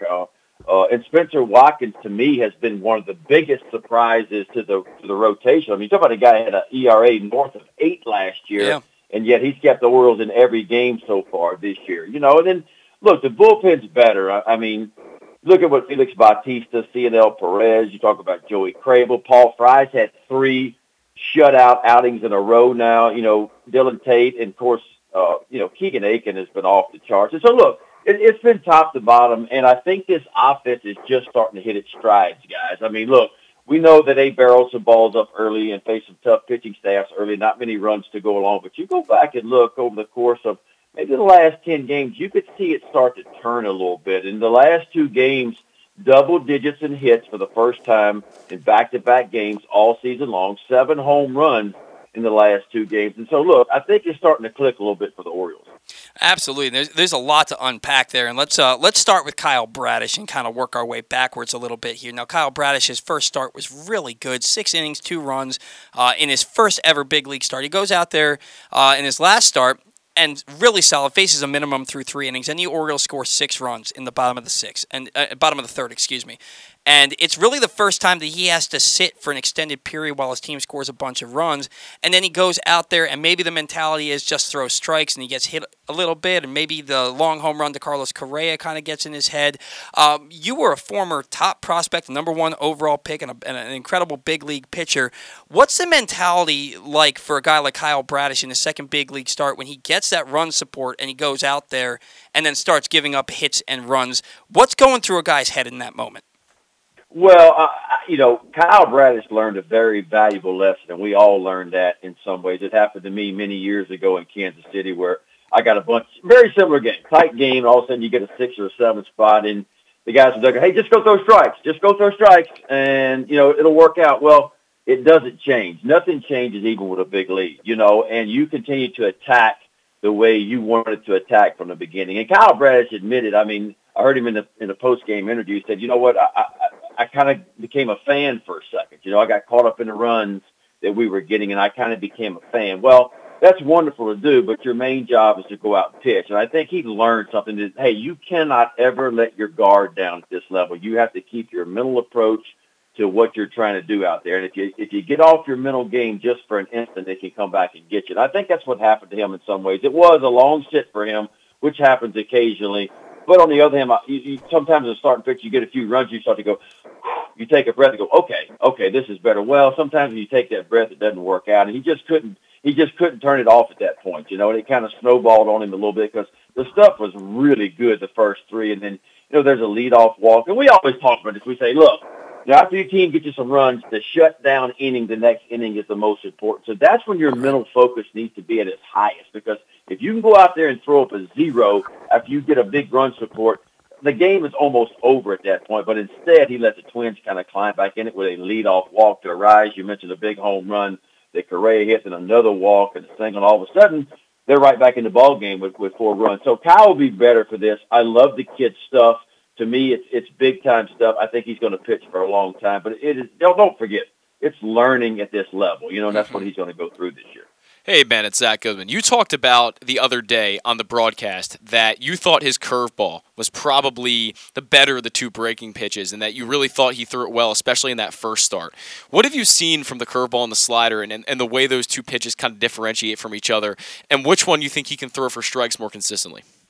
Well, I'd never seen Bradish throw other than on TV. I caught him in a spring training game when he threw one of his spring training games this year. And the scouting report we got on him was that it was slider over curveball. In other words, the slider was better. It was a more consistent pitch. But the first start for him, I actually thought his curveball was better. And, but this is the point about what you have, and each day being a little bit different at the big league level. You won't really be able to judge him until maybe he gets 10 or 15 starts and you kind of see what's more consistent. But I thought it was curveball over slider his first start. They're 2 different pitches, obviously. One, the curveball is a little bit slower, and it's got more of a 12 to 6 or 1 o'clock, 7 o'clock break to it, if you will, talking about a clock. The slider is more of a sweeping across the zone, a little bit harder type of pitch. And most of your starting pitchers in today's game, have 2 different breaking balls. Some have 3 if you count the cut fastball as a breaking ball too, And so I think each day is going to be a little different for Kyle, but I love the fact he has 2 real breaking balls out there. So I'm anxious to see him this next time out to see how he bounces back from this. We saw the fastball up to 97. It's got a little natural cut to it. And I actually thought he threw some really good changeups. So it's 4 real pitches for me at the big league level for Kyle Bradish.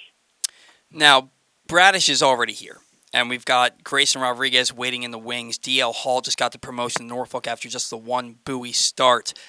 Is this for the first time in a long time, Ben, Orioles fans can really start to get excited about this team and where they're headed? Would you agree that Rodriguez and Hall stuff-wise are Major League ready, and now they just need the build-up to get here? Oh, no doubt. Look, DL Hall was up to 100 miles an hour the other day. We saw him up to 100 in spring training, with a really good curveball. And the knock on DL's always never been the stuff. It's been can he command the zone enough, right? Can he throw enough strikes? Can he be within the zone?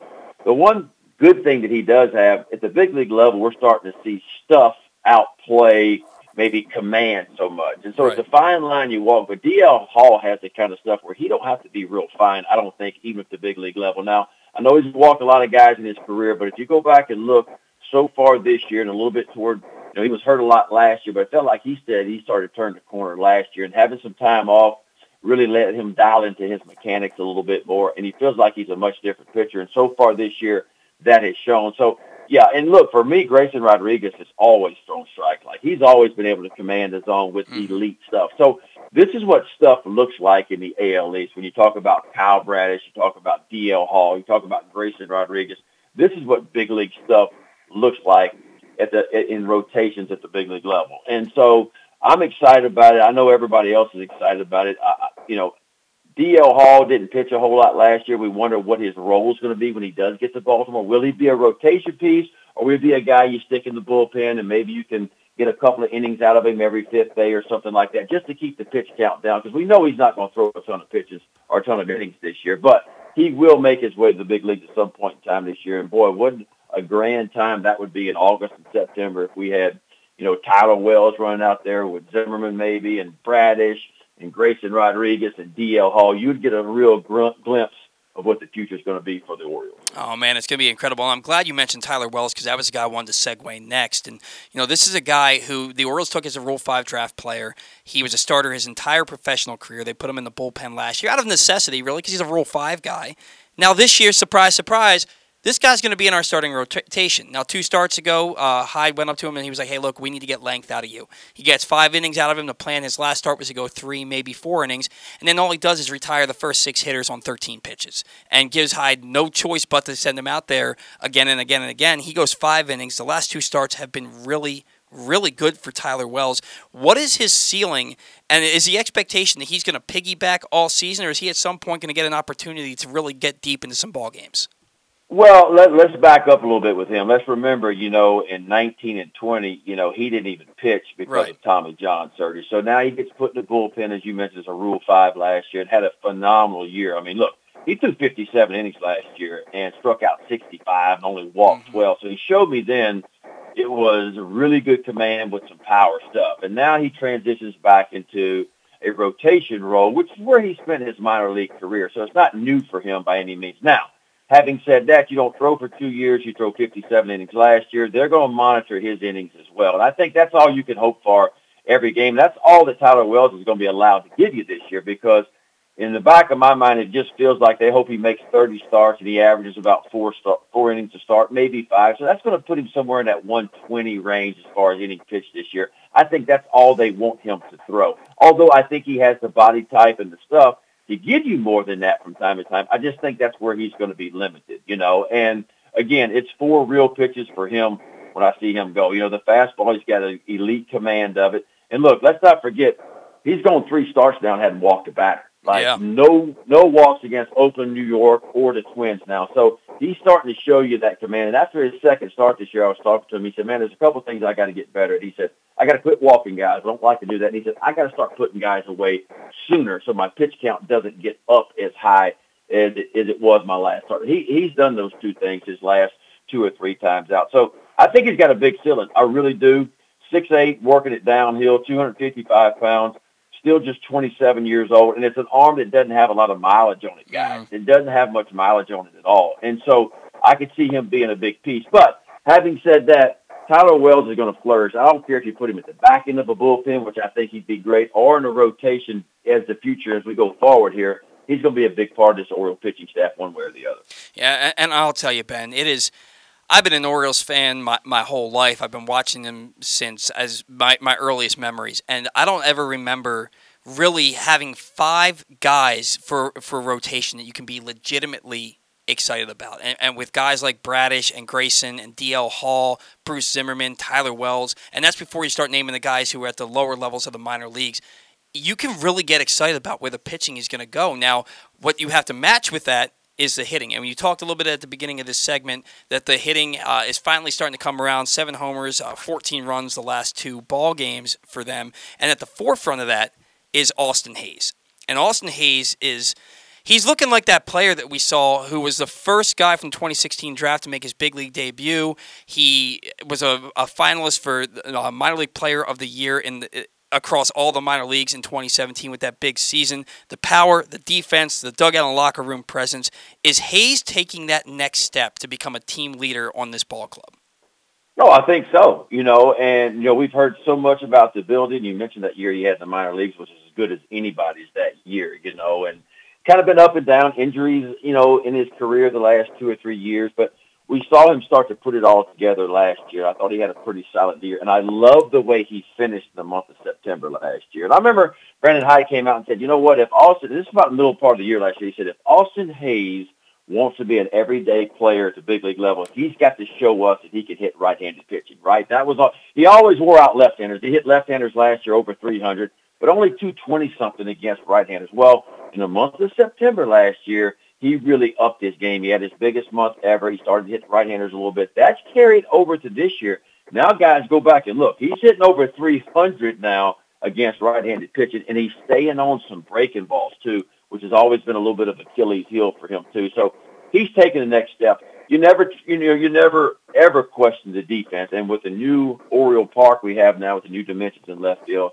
it's a big benefit for the Orioles because we have 2 center fielders roaming around, out in left field and center field. Now, both these guys can really go get it in Mullins and Hayes. And so from a defensive standpoint, he showed you, how about the throw he made the other night? Gosh. I mean, you won't see a better throw than that in all of big league baseball. Just comes up and throws a rocket to Chirinos at home plate, and Max Kepler is out. And so he's a difference maker to me right now on both sides of the ball. I think for me, and I said this last year, Austin Hayes just has to stay healthy, run him out there for 500 at-bats, and I think the numbers will be there at the end of the season.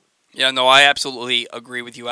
My bold prediction for the Orioles before the year was that Hayes was going to hit 30 homers, and I think that the power's there for him to do that. And then one more player I want to ask you about is Jorge Mateo. He's been extremely exciting. You hear names of Gunnar Henderson, Jordan Westberg, Joey Ortiz.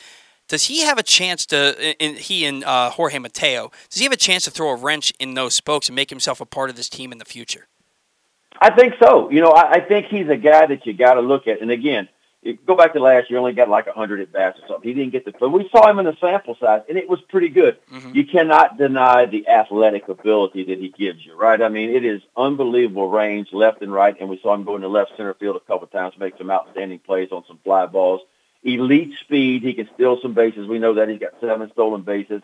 I like his arm. I like his hands. And so I think so. I think he's a guy that you want to see. And if you're Mike Elias, you want to see if this guy really fits into your future. And the only way you can do that is you got to run him out there. And you got to give him 450 at-bats. You got to let him play every day to see if he's one of those guys. He's still young. He was thought of a lot in the minor league systems as a top prospect where he came from. So I think so. Now, Gunnar Henderson's is coming, and Westberg is coming, and the boys are coming. But look, you always would like to have more than what you actually need, and we know what's going to happen. I mean, Mike Elias, when he was at Houston, trades were a big part, and that's how they got to the Astros.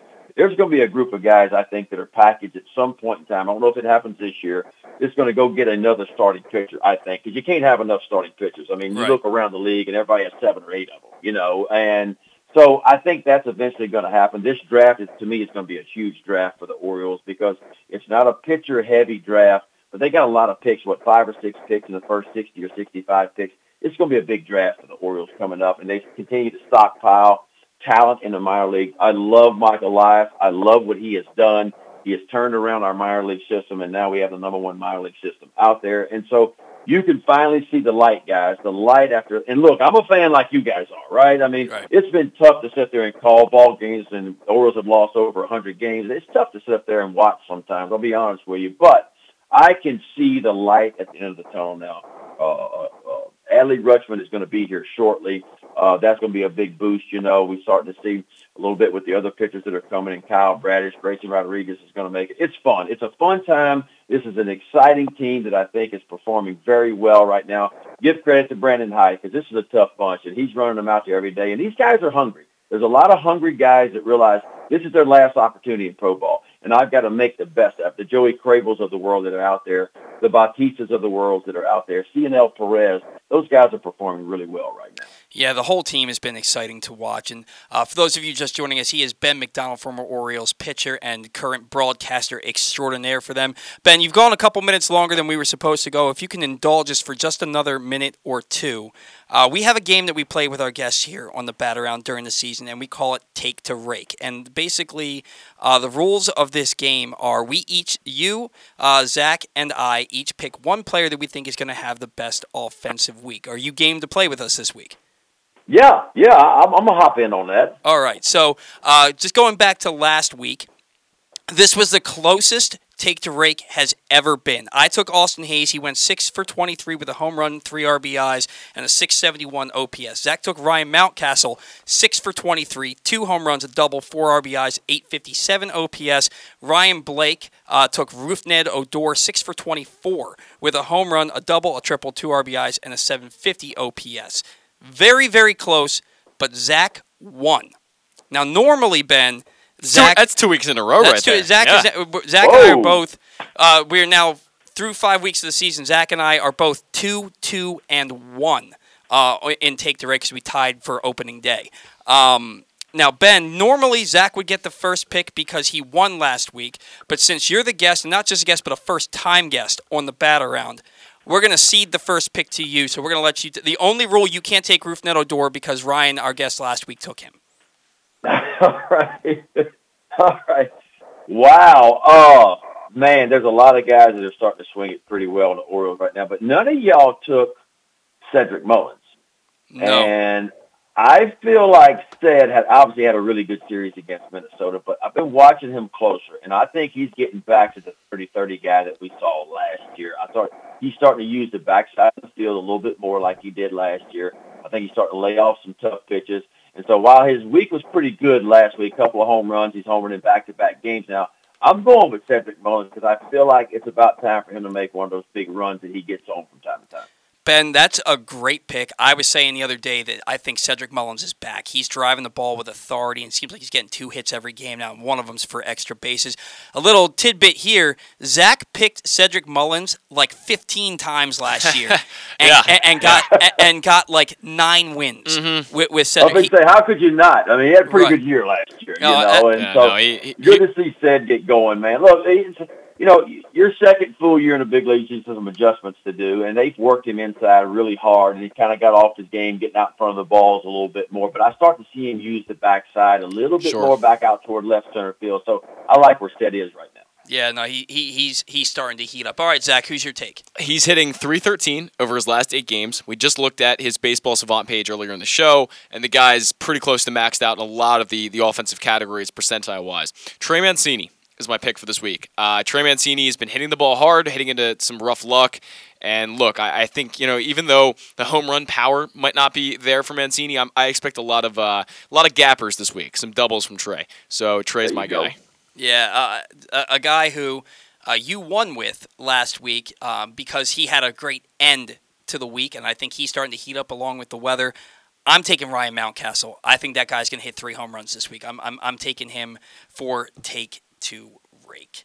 Ben, such a great segment with you. We hope to get you on here again and talk to you a little bit further down the road. Have a great rest of the season. We'll talk to you again before then, but thank you so much for taking some time for us today. My pleasure, guys. Enjoyed it, and go O's, man. Yes, sir. Go O's indeed. We'll talk to you soon. Have a great one. That was Ben McDonald joining us here on the Bat Around. That was an excellent segment. That's top tier right there. With Ben McDonald. And we mentioned it. We mentioned it earlier in the show. That's the biggest guest we've had on this show. Yeah, him and Ken Singleton are probably the two tops for us. And it's not for lack of trying. Yeah. But Ben, gracious enough to come on the show and a good sport play and Take to Rake with us, and I think that he might be the first guest win of Cedric is, because Cedric is tearing the cover. Nobody took Austin Hayes though, and Austin Hayes is getting hot. I was thinking about it, but then again, I think I picked Hayes a few times already this year. It's not that he's getting hot. It's that he's been hot. He's been hot for 3 weeks. Sure. I took him 2 weeks ago. You took him last week. Yeah. I took him 3 weeks ago. I took him 2 weeks ago. And then you took him 2 weeks ago, and then I took him again. He's been taking 3 weeks in a row. And he's this was the closest Take to Rake in the history of the show. all the guys were 6 for 23 or 6 for 24 with a homer, extra base hits, RBIs, but Hayes had the 671 OPS and Mountcastle the 857. And Rougned Odor did not walk all week. So Ryan Mountcastle won it. So we are tied 2-2-1 atop the leaderboard. I still have the leg up because I won each of the last 2 seasons. So Zach's got some work to do here. Okay. Fair. Zach's got some work to do here, but for sure that was oh my gosh, such a fun segment with Ben McDonald. Another fun thing for you guys is Glenn Clark Radio, and Pressbox's Glenn Clark Radio is the definitive place to find the best daily discussion of Baltimore sports. You can watch the show every weekday from 10 a.m. to noon at youtube.com/PressBoxOnline or Facebook.com/PressBoxSports, or you can listen at PressBoxOnline.com/radio with podcasts available on iTunes, Spotify, or anywhere you get your podcasts. You never know who might pop up on GCR. This week, the guys caught up with new Ravens punter Jordan Stout, NBC's Peter King. We Own This City star Josh Charles and former Maryland coach Randy Edsall, who coached Travis Jones at UConn and also plays golf 6 days a week. Jealous. Said he would play 7 if his club wasn't closed on Mondays. Find those interviews and more in the Glenn Clark Radio Week in Review feature right now at PressBoxOnline.com. We got to get our final break. When we come back, our final thoughts on the bat-around. Sports fans, the wait is over. The all-new FanDuel Sportsbook is now open at Live Casino and Hotel in Hanover, Maryland. This is your chance to win big right in your own backyard. Bet on every sport with self-service kiosks and watch all of the action from the best seat in the house. Make every moment more at the all-new FanDuel Sportsbook at Live Casino and Hotel in Hanover. Please play responsibly. Gambling problem? Please call 1-800-GAMBLER or visit mdgamblinghelp.org. That first sip. That first bite. Start your day off right with a delicious breakfast at Royal Farms. Choose from a fantastic selection of fresh Royal Farms breakfast sandwiches and top it off with a rich hot cup of the freshest coffee in the world. At Royal Farms, breakfast is available day and night. It's the freshest breakfast in the world. Real fresh, real fast. Royal Farms.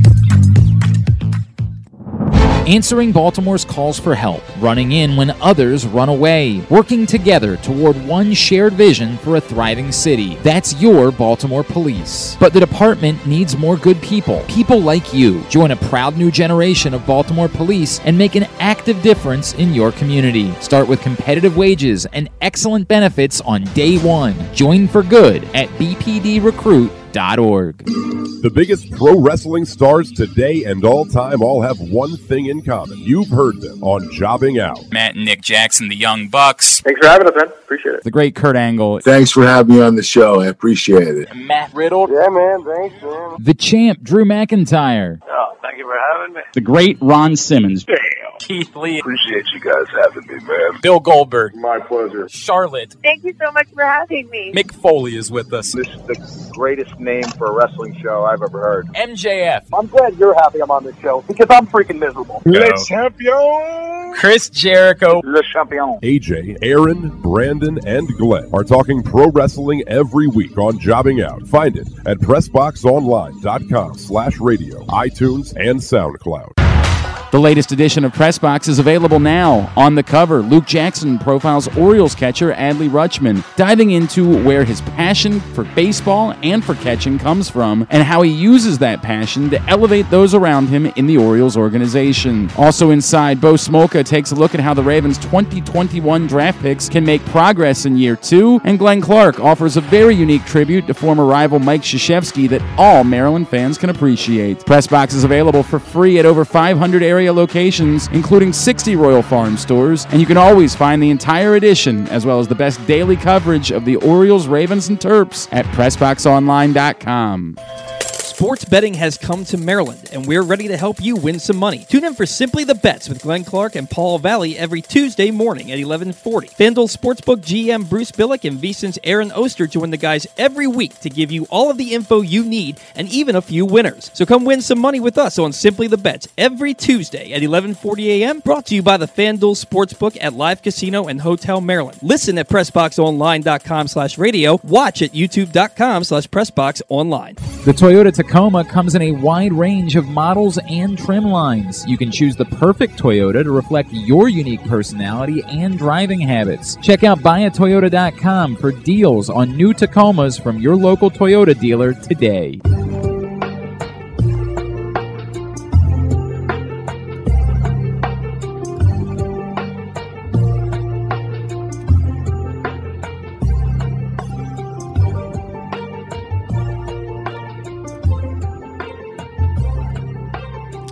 All right, gotta let that bat around music play for a little bit. Yeah. Somehow we just can't not mention it. But hey, look, it's a tradition. Really fun show today, man. Eric Garfield was fantastic. Stan was good as always, and then Ben freaking McDonald, man. I could legitimately sit down with Ben McDonald for 3 hours over a couple of beers and just talk baseball with him. We need to set up a little lunch with Ben McDonald, I think. Good luck. Good luck. Man. Yeah, I know. Good luck. But would the Orioles permit that? Do we have to get permission? I have no idea. But no, just awesome to talk some baseball with Ben, which is honestly, it's like a bucket list thing for me, talking baseball with Ben McDonald. So that was awesome. Final thoughts. You won last week. We'll do that in a second. We'll do that. Okay. We'll do that a little in just a few minutes. But you won last week, so your final thought for the week. I'm going to keep going on the Jorge Mateo tangent. I want to keep talking about Mateo because I just want to finish this up by saying, and it's probably part of a broader point here, that when you give guys opportunity to play, when you give them everyday playing time, you can really take a guy from what he was to something completely different. I think playing time can really help a guy. And I think you see this with some of the guys in the Orioles organization right now, specifically one of them, Ryan McKenna, a guy that really hasn't gotten a lot of consistent playing time. And maybe with more consistent playing time, he would play better than he has. And I think that's going to be the theme for a lot of these guys as they're coming up, just getting that consistent playing time and making, a guy play 6 or 7 times a week is much more important than having a guy play 2 times a week. And it really changes the outlook for a lot of these prospects. It gives them more confidence. It gives them the ability to really sink into the game a little bit better, and not keeping them on your bench is just, I think, very beneficial for everyone involved. So I think, giving guys consistent playing time and even making more of these waiver claims and trying guys out and giving them consistent playing time is something I think the Orioles could really benefit from. Logan Allen, obviously coming over from the Guardians, is someone the Orioles should definitely try to give some innings and number 74 overall prospect in 2019. Oh yeah, Logan Allen was an impact lefty in the minor leagues, and one of the guys in the Guardians have extremely good pitching development. And another guy that's coming from there, they're similar to the Rays, where a lot of their pitchers move on to other places and turn out to be really good pitchers. And obviously they have guys in their organization right now like Shane Bieber and Tristan McKenzie who are really good pitchers. So guys getting consistent playing time is kind of the overall theme here for me, and just giving guys opportunities and chances to show that they're not what they were on another team. My final thought is, let's go back to our first show, the day after they announced that baseball was back. They agreed to a new CBA, and how excited I was, and how energetic and enthusiastic I was. And then go to a week later, and how irritated I was that this team isn't signing any other starting pitchers. And then they're on the cusp of trading Cole Sulser and Tanner Scott. And you go back to that and how I was feeling about this team. And it's early. It's early. They're 10-16. 26 games, yeah. All right, they're in 4th place. They're not even through a quarter of the season yet. But I look at this team and I look at what they have and what they're doing and the energy that they play with. And then I look at what's coming. Mm-hmm. And look, we'll see Grayson Rodriguez get knocked around. We saw Kyle Bradish get knocked around. We'll see D.L. Hall get knocked around. We'll see Adley Rutschman struggle at times. But what this team has coming and the way that they're playing right now and the way that Brandon Hyde has them playing, this is the most excited I've been for the Orioles in about 5 years. Right around this time in 2017, I remember it was May 10th. I was at the Metallica concert, and the Orioles had just had a comeback victory against the Nationals, and they won a game. I think it was 7-6 in extra innings, and they were 22-10. They had the best record in baseball, and I remember taking a step back and being like, this is awesome. And I was looking at my life, and I had a beautiful girlfriend at the time, and now I have an even more beautiful and incredible wife who's not the same person. But I had a beautiful girlfriend at the time. I had a good job. I'm standing there at a freaking Metallica concert that I got VIP passes for free. And I have the team that I root for is the best team in baseball. And then it all fell apart, right, for the Orioles. And for Paul Valley. No, I'm just kidding. I'm just kidding. Just kidding. My life's gotten exponentially better since then. And I look at how I felt about the team then, and that was the last time that I was like, let's go. Let's go. Until now. And I see what this team is doing, and I see the way they're pitching, and knowing that they have even better pitching that's coming. Yeah. And how can you not be excited about this team? And then you hear from Steve Molesky, and from Stan the Fan Charles, and from Ben McDonald, and from Peter Schmuck, who's now writing for BaltimoreBaseball.com with our good friend Rich Dubroff, how this is the time, how you can see the light at the end of the tunnel better than ever now, and how exciting this team is, and this is the time to jump on that Orioles bandwagon. And how can you not be enthused? And you have to be. These are people that are closer to the team than you and I have ever been and probably ever will be. How can you not be excited about this team? And they're doing this all without John Means, and all before Rutschman even gets here.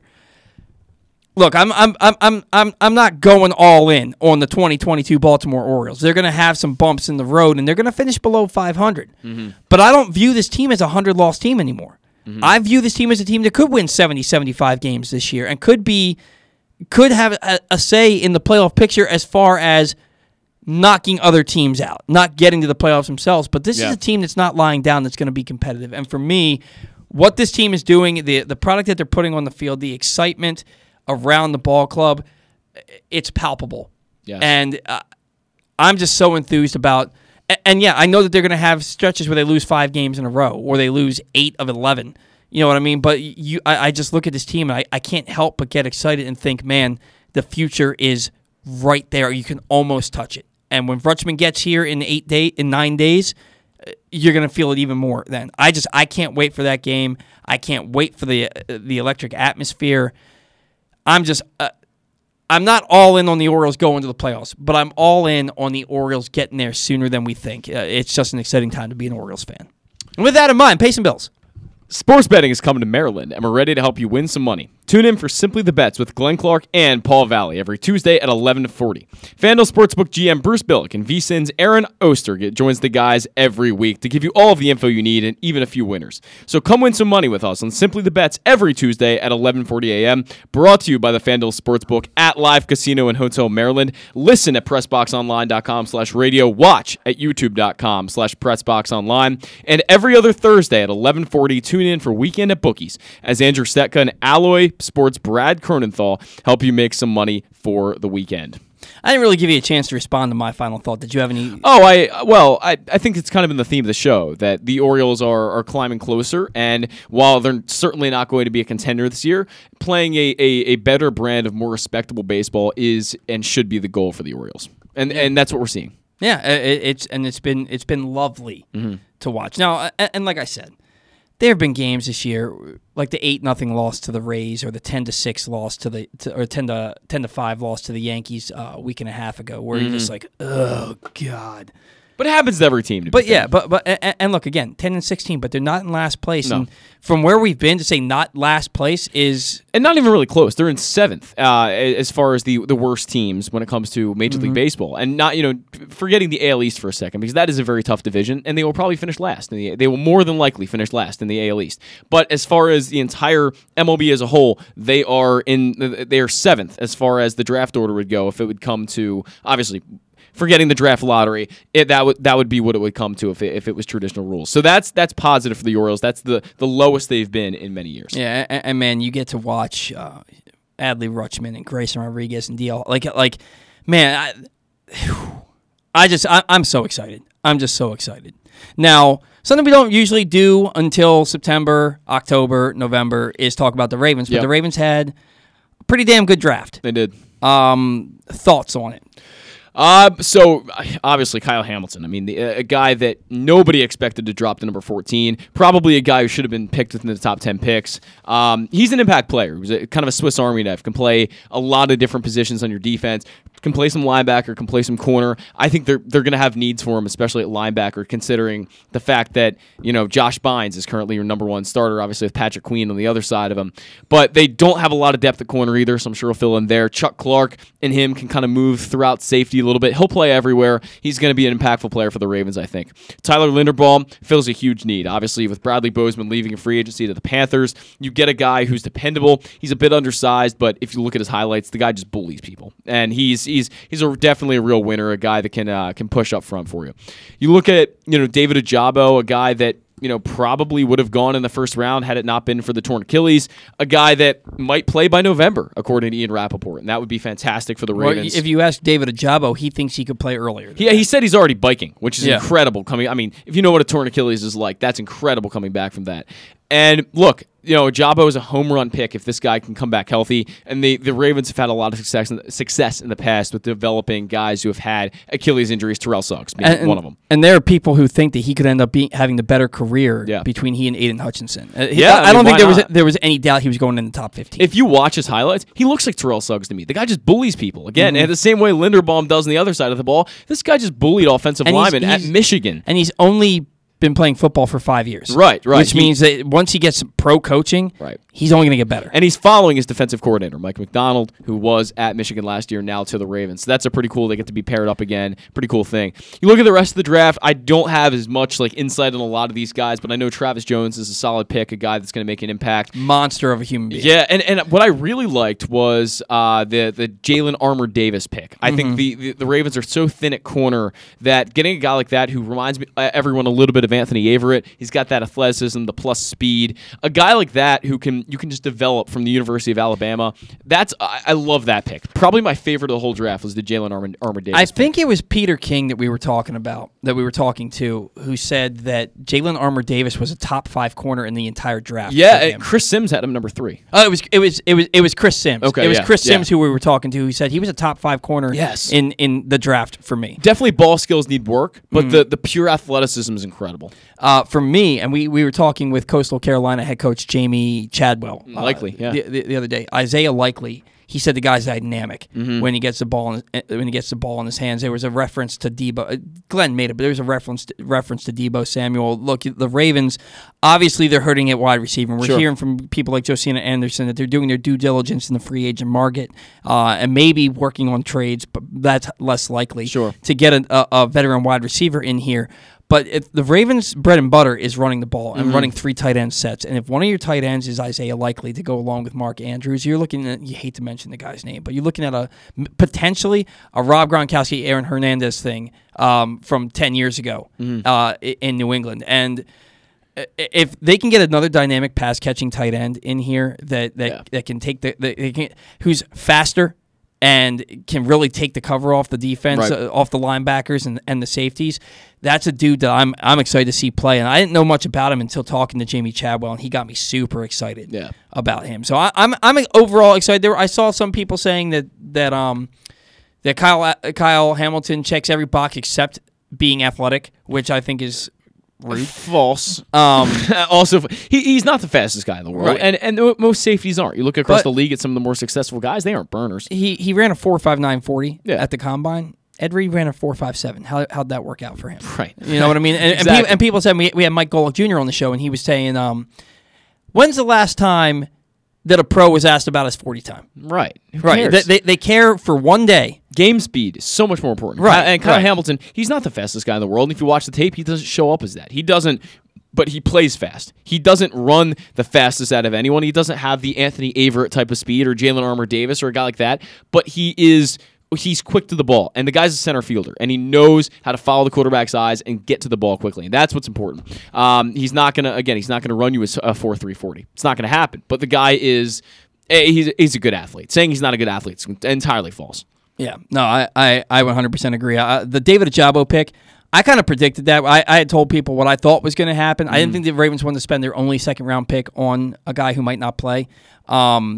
But what I thought was going to happen is they were going to trade from their extra third and fourth round picks to get a second-round pick, and they were going to take a Jabo that way. Yeah. They ended up just taking him with their only second-round pick. And I think that they also take him because, look, the Ravens are a very well-run franchise. Oh, yeah. The guy's 22 years old. You're not even 22. I remember being 22 and how quickly my body recovered from everything. Not the case at 37. But at 22 years old, your body recovers damn quickly. I'm basically there. And you just turned 21, Just right? turned 21. When was your birthday? May 4th this week, Wednesday. I did not reach out to you to wish you a happy birthday because I don't think you're not on Facebook. I no, didn't I'm not. See it. So happy belated birthday. Thank you. I'm glad you can get some beers with me at the Orioles game. There we go, yeah. Next I will Monday. be drinking a few myself. But yeah, the Ravens probably know that he's going to play at some point. I was going to say, they have to have some insight from, I'm sure their own doctors, but also doctors that have worked with Ojabo in the past. And Mike McDonald, I'm sure, was probably pretty clued in on the whole thing. Just being he probably still knows him and talks to him all the time, I'm sure. So I think Mike McDonald had a heavy hand in making this pick. And the cool thing, he and Odafe Owe are best friends. That's awesome. They are best friends. And if you have those guys on either side coming at how cool is that? Have fun, quarterbacks. And when they're both fully healthy, because Owe had off-season shoulder surgery. Yep. When they're both fully healthy, you know that they're going to be in competition with each other. It's going to be awesome. That it's going to be, you got a sack, watch this. Right. And I think you're going to see double-digit sacks in multiple seasons from both. It's super exciting, man. It's super exciting. The Ravens, you're getting better through the draft, and still other moves to come. As one guy, as Dan Wilcox said, the Ravens aren't done yet. Right. And then the Orioles, the way they're playing right now, and again, not going to be a 500 team this year, but getting better in the future. The light at the end of that tunnel is getting ever and ever closer. Yep. It's an exciting time to be a Baltimore sports fan, and I for one can't wait to see what the future holds for these teams. And then you throw in the Terps with Kevin Willard and the football team getting better. It's an exciting time to be a Maryland sports fan for sure. Guys, thank you so much for joining us. Special thanks to our sponsors. Even more special thanks to our guest today, Stan the Fan Charles, for his weekly segment, Aaron Garfield for all the intel on the guys playing down in extended spring training, and special thanks to Ben McDonald for coming on the show and making talking baseball even funner than it already is. Guys, thanks so much to all of you and to all of our listeners who make this show possible. Until next week, see ya!